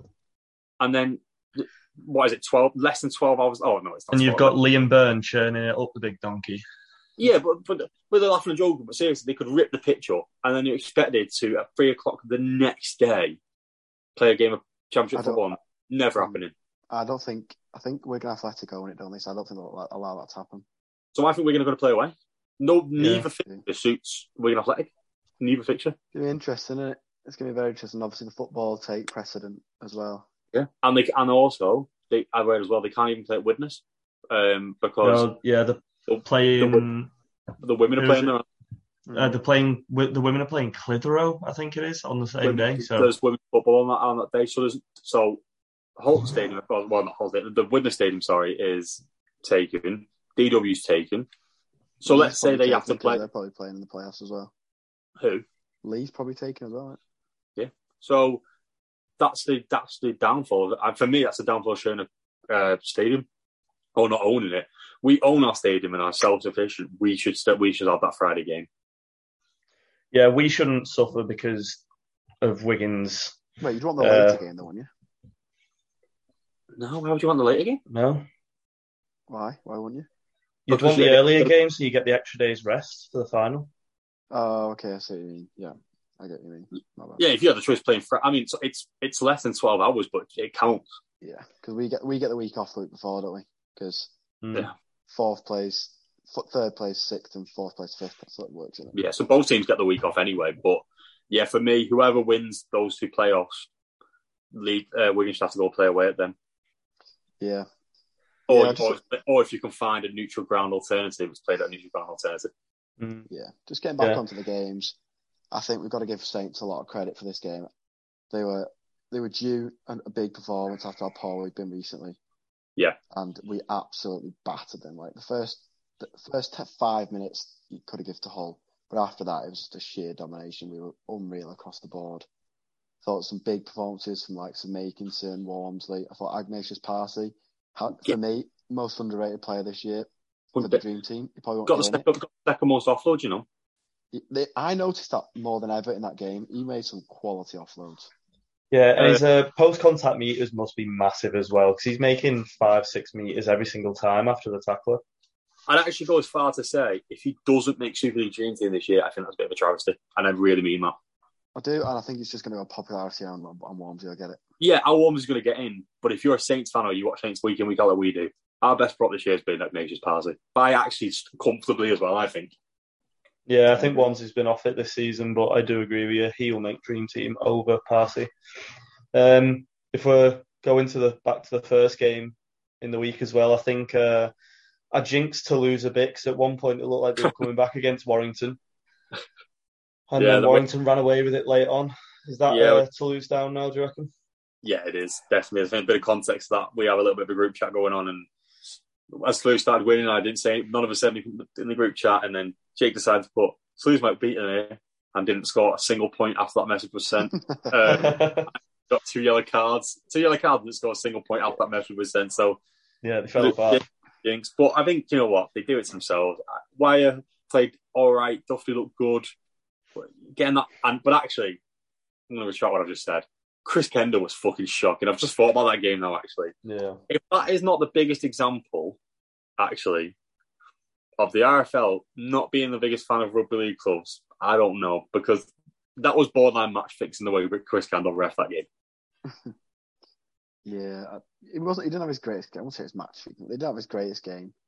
But I also think Toulouse killed them themselves, and I'm finally off the Toulouse hype train, so I think they deserve to go down now. Especially judging off the back of Corey Norman's 8-game ban. Oh, what an idiot. What is he doing? That just sums their past couple of weeks up for Toulouse. I genuinely thought they had a really good chance of staying up a couple of weeks ago, and now they've blown it themselves. Apparently, there was talks of Corey Norman signing for a different Super League club for next season, and apparently they've fell apart after his 8-game ban. Actually. Yeah. Who the club was? I don't know. Probably some shite like Hulkier. Yeah, but no, they don't need a half. I'm trying to think of who needs a halfback. I don't know. A Leeds sticking with theirs. Yeah, they'll stick with them over Corey Norman. Wakefield? Is Jacob Miller going anywhere? There was links to him going. I think he's leaving. I think he's going. Is he going Cass? I want to say Cass. No, because Cass have. Oh, he might be going Cass because they're losing Jacob Miller. Could he have been coming up with Lee? Do you mean Jake Truman, John? I've just said Jacob Miller again, have I? Yeah, I do mean Jake Truman. I knew what I meant. Could he have been coming up with Lee? Goes down and comes back up. Yeah, probably. Well, they've got about 8 million Australians and overseas players, haven't they? So, no way. Dave Mellor isn't the right halfback for Super League. He's lived with him before. Yeah. But he was just stupid. He was just stupid, wasn't he? And then, they are going to go down. all these League players back to Australia would be the biggest mass deportation of Aussies since we were sending prisoners back there. And I think as much as we've wanted to lose to stay up, I think Wakefield deserve a bit of credit. They do. But they've just battered Wigan. Yeah, and you got battered Wigan. They beat Castleford away for the first time in forever, and probably should have beat us. So actually, the past month for Wakefield, when it's do or die month, they've really turned it on, and you've got to give credit where it's due. Unfortunately, they've dug in. They have dug in. I don't want to say it. I don't want to say it. I am still on the Salute hype train, but yeah, I don't want to say it. I'd say another team who do continue to impress me though, Salford, especially at home. Mm. They've weirdly made the AJ Bell an absolute fortress. Considering they only get about 4 fans there as well. I was going to say, with all that crowd, it really gets them going. But they're playing unbelievable. I mean, Saturday prime time on Channel 4, and they put on a show against Huddersfield, and they battered us a few weeks ago on Channel 4. It's like they like the big games. Sorry to divert slightly, but I'm really enjoying Channel 4. Yeah, I like Channel 4. Have you seen the viewing figures? They're doing well, isn't it? Yeah, I mean, it's slowly declined as the games have gone on. But that was expected, but it's doing pretty good. It's different. It's good to get different eyes on the game, isn't it? Yeah. I think it's the reason for it to have done so well recently is just the mere frustration at Sky Sports commentary recently and how bad they are. Oh God, then I'm really not a fan. You may as well watch it on mute. I generally have sometimes. It's just when they get the players' names wrong. Like, it's not hard. Like, get your hands out. I always just feel like saying to them, get your hands out and do an L. And if you know where the left winger should be playing, it's probably going to be on that left wing. Like, it's not difficult. And, like, it's embarrassing that an elite level sport, and they go, oh, I think this person scored a try, and it turns out it's X. I don't know. Bevan French plays on the right wing and Marshall plays on the left wing. Yeah.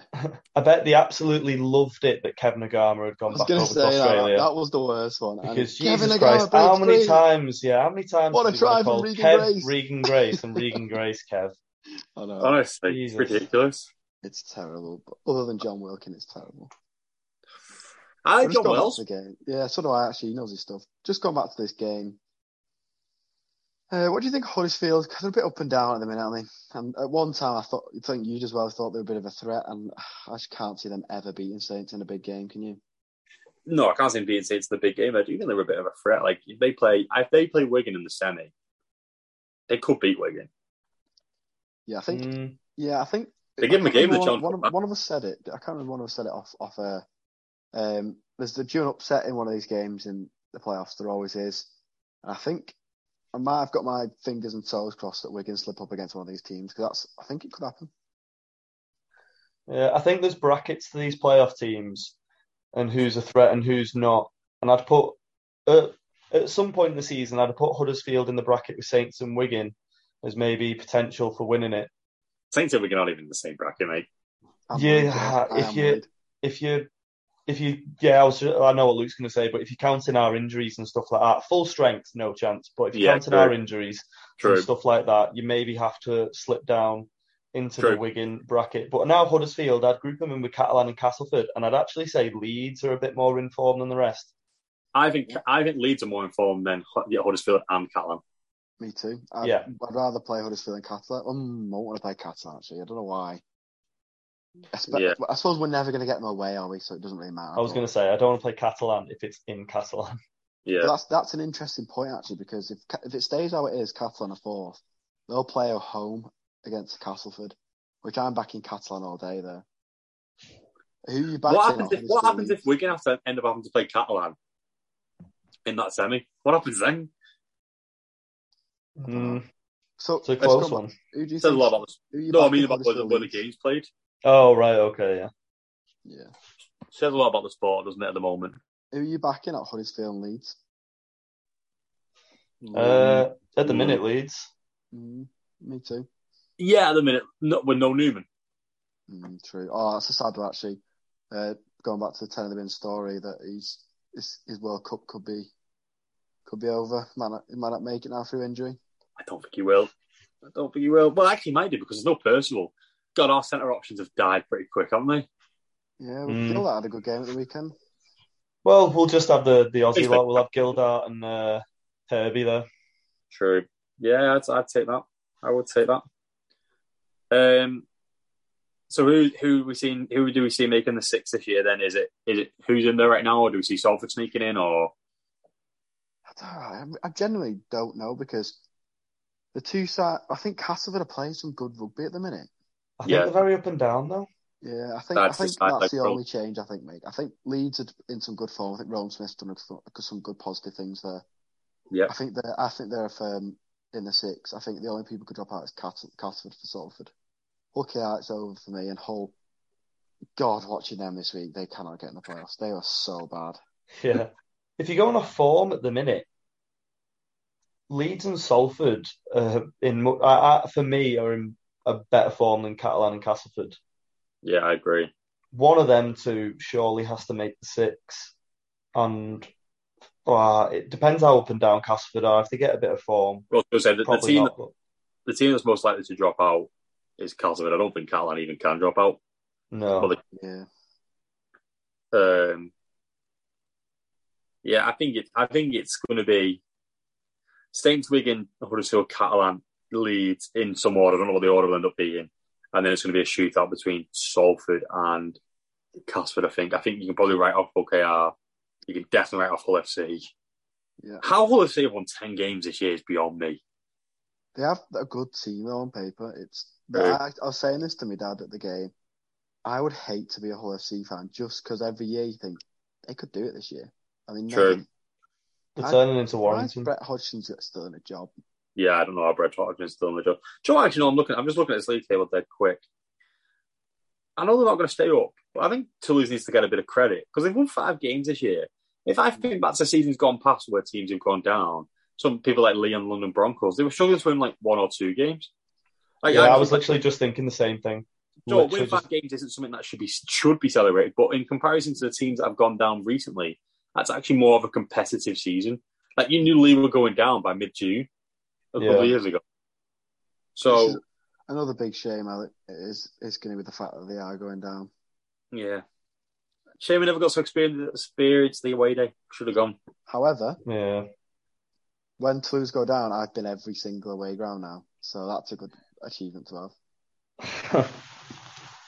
Hull was the last one. Yeah, congratulations. Wasn't it? Pardon? Only reason you went, wasn't it? Yeah. But yeah, it's a bit interesting. Super League, any last points you want to talk about?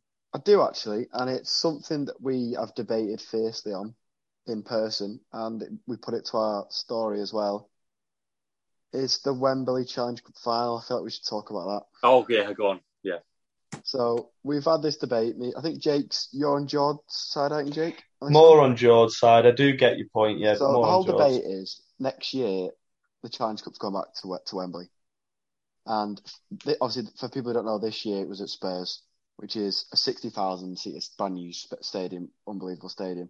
Whereas Wembley's the main ground in the UK for the finals, and it's 90,000. If I'm right, is 90,000 it? Yeah.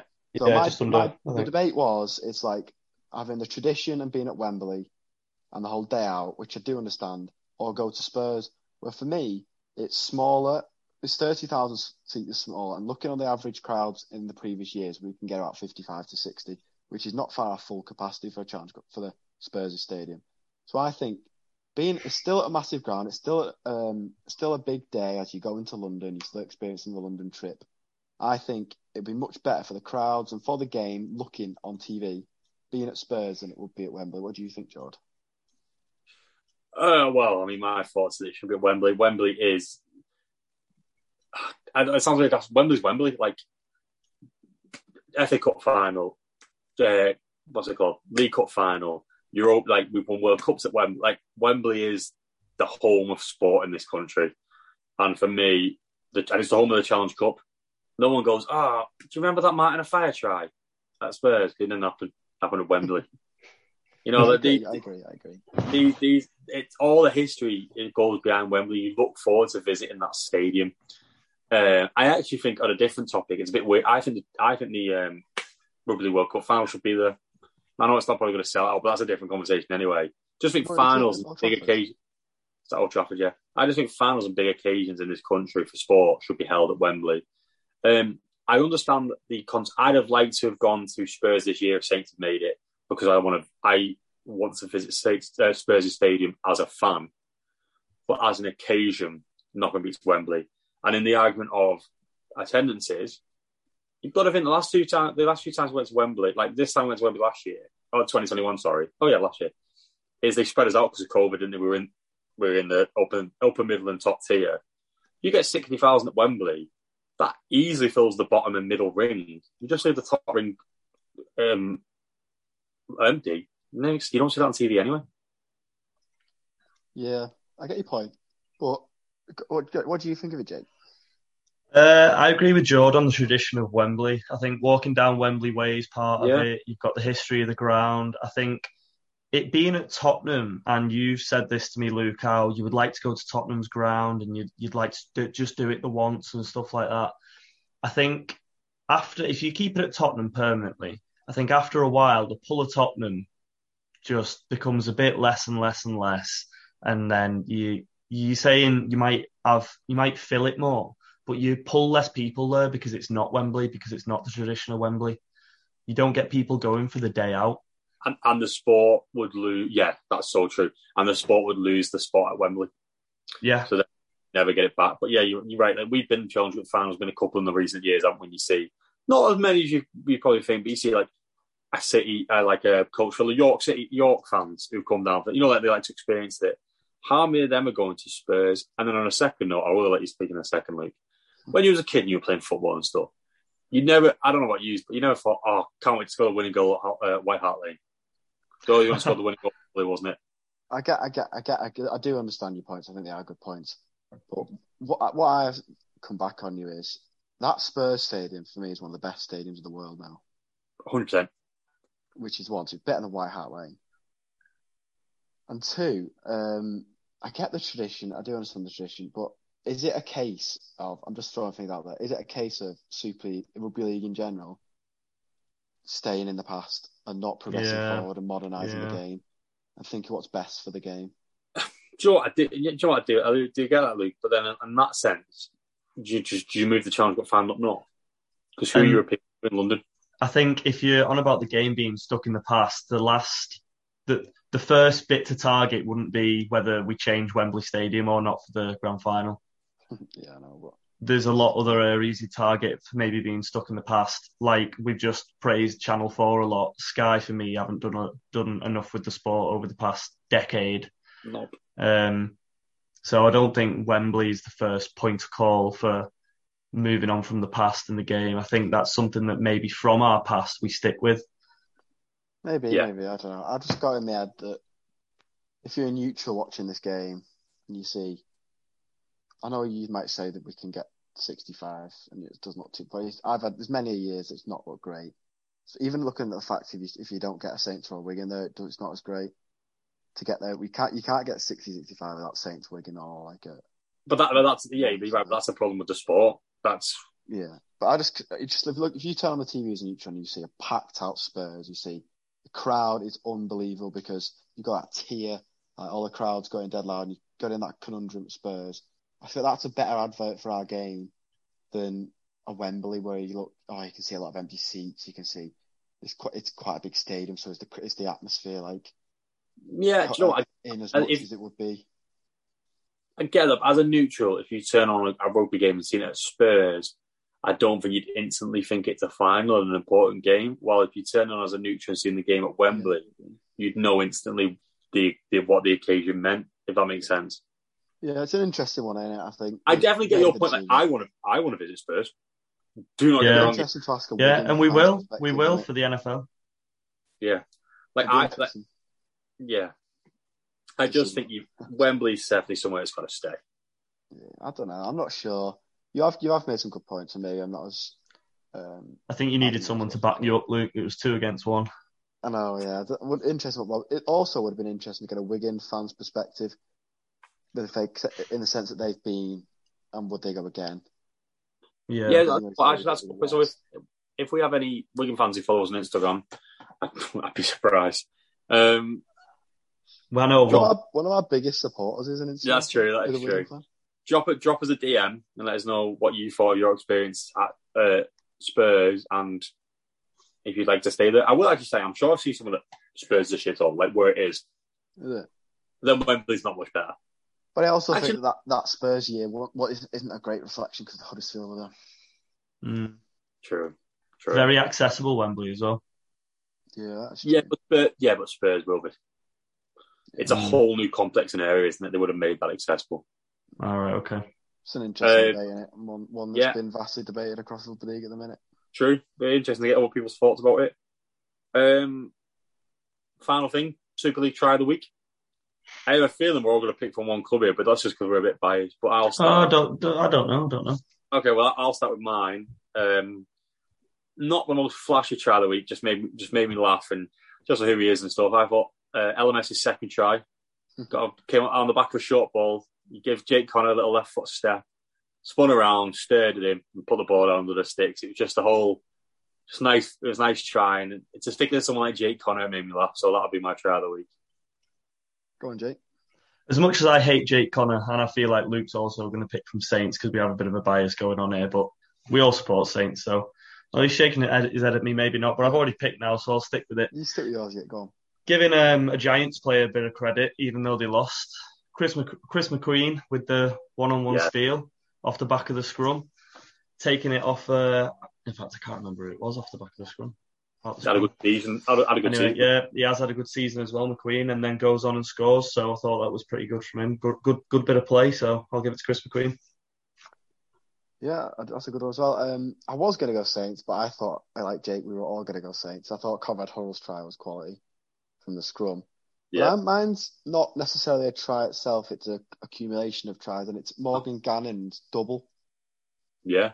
I think he's an emerging talent at Leeds, and he's dead young, and he looks like he's got a bright future in the game. And I thought he deserves some credit for his 2-try performance this week, and he was in our top 4 team of the week on our story. It was. Very true. Yeah. Very true. Well, that is the 10 in the bin Super League Try of the Week. I think that's us for this week. We're going to wrap up. It's been a pleasure again, always, boys. And like I said, like we always say, shameless plug, give us a drop, give us a follow on Instagram at 10 in the bin. There's going to be a few, we're trying to be a bit more interactive with questions and stuff like that. So please get involved, send us a few likes and stuff, and keep an eye out for what's coming. Thanks for listening. Cheers. Goodbye.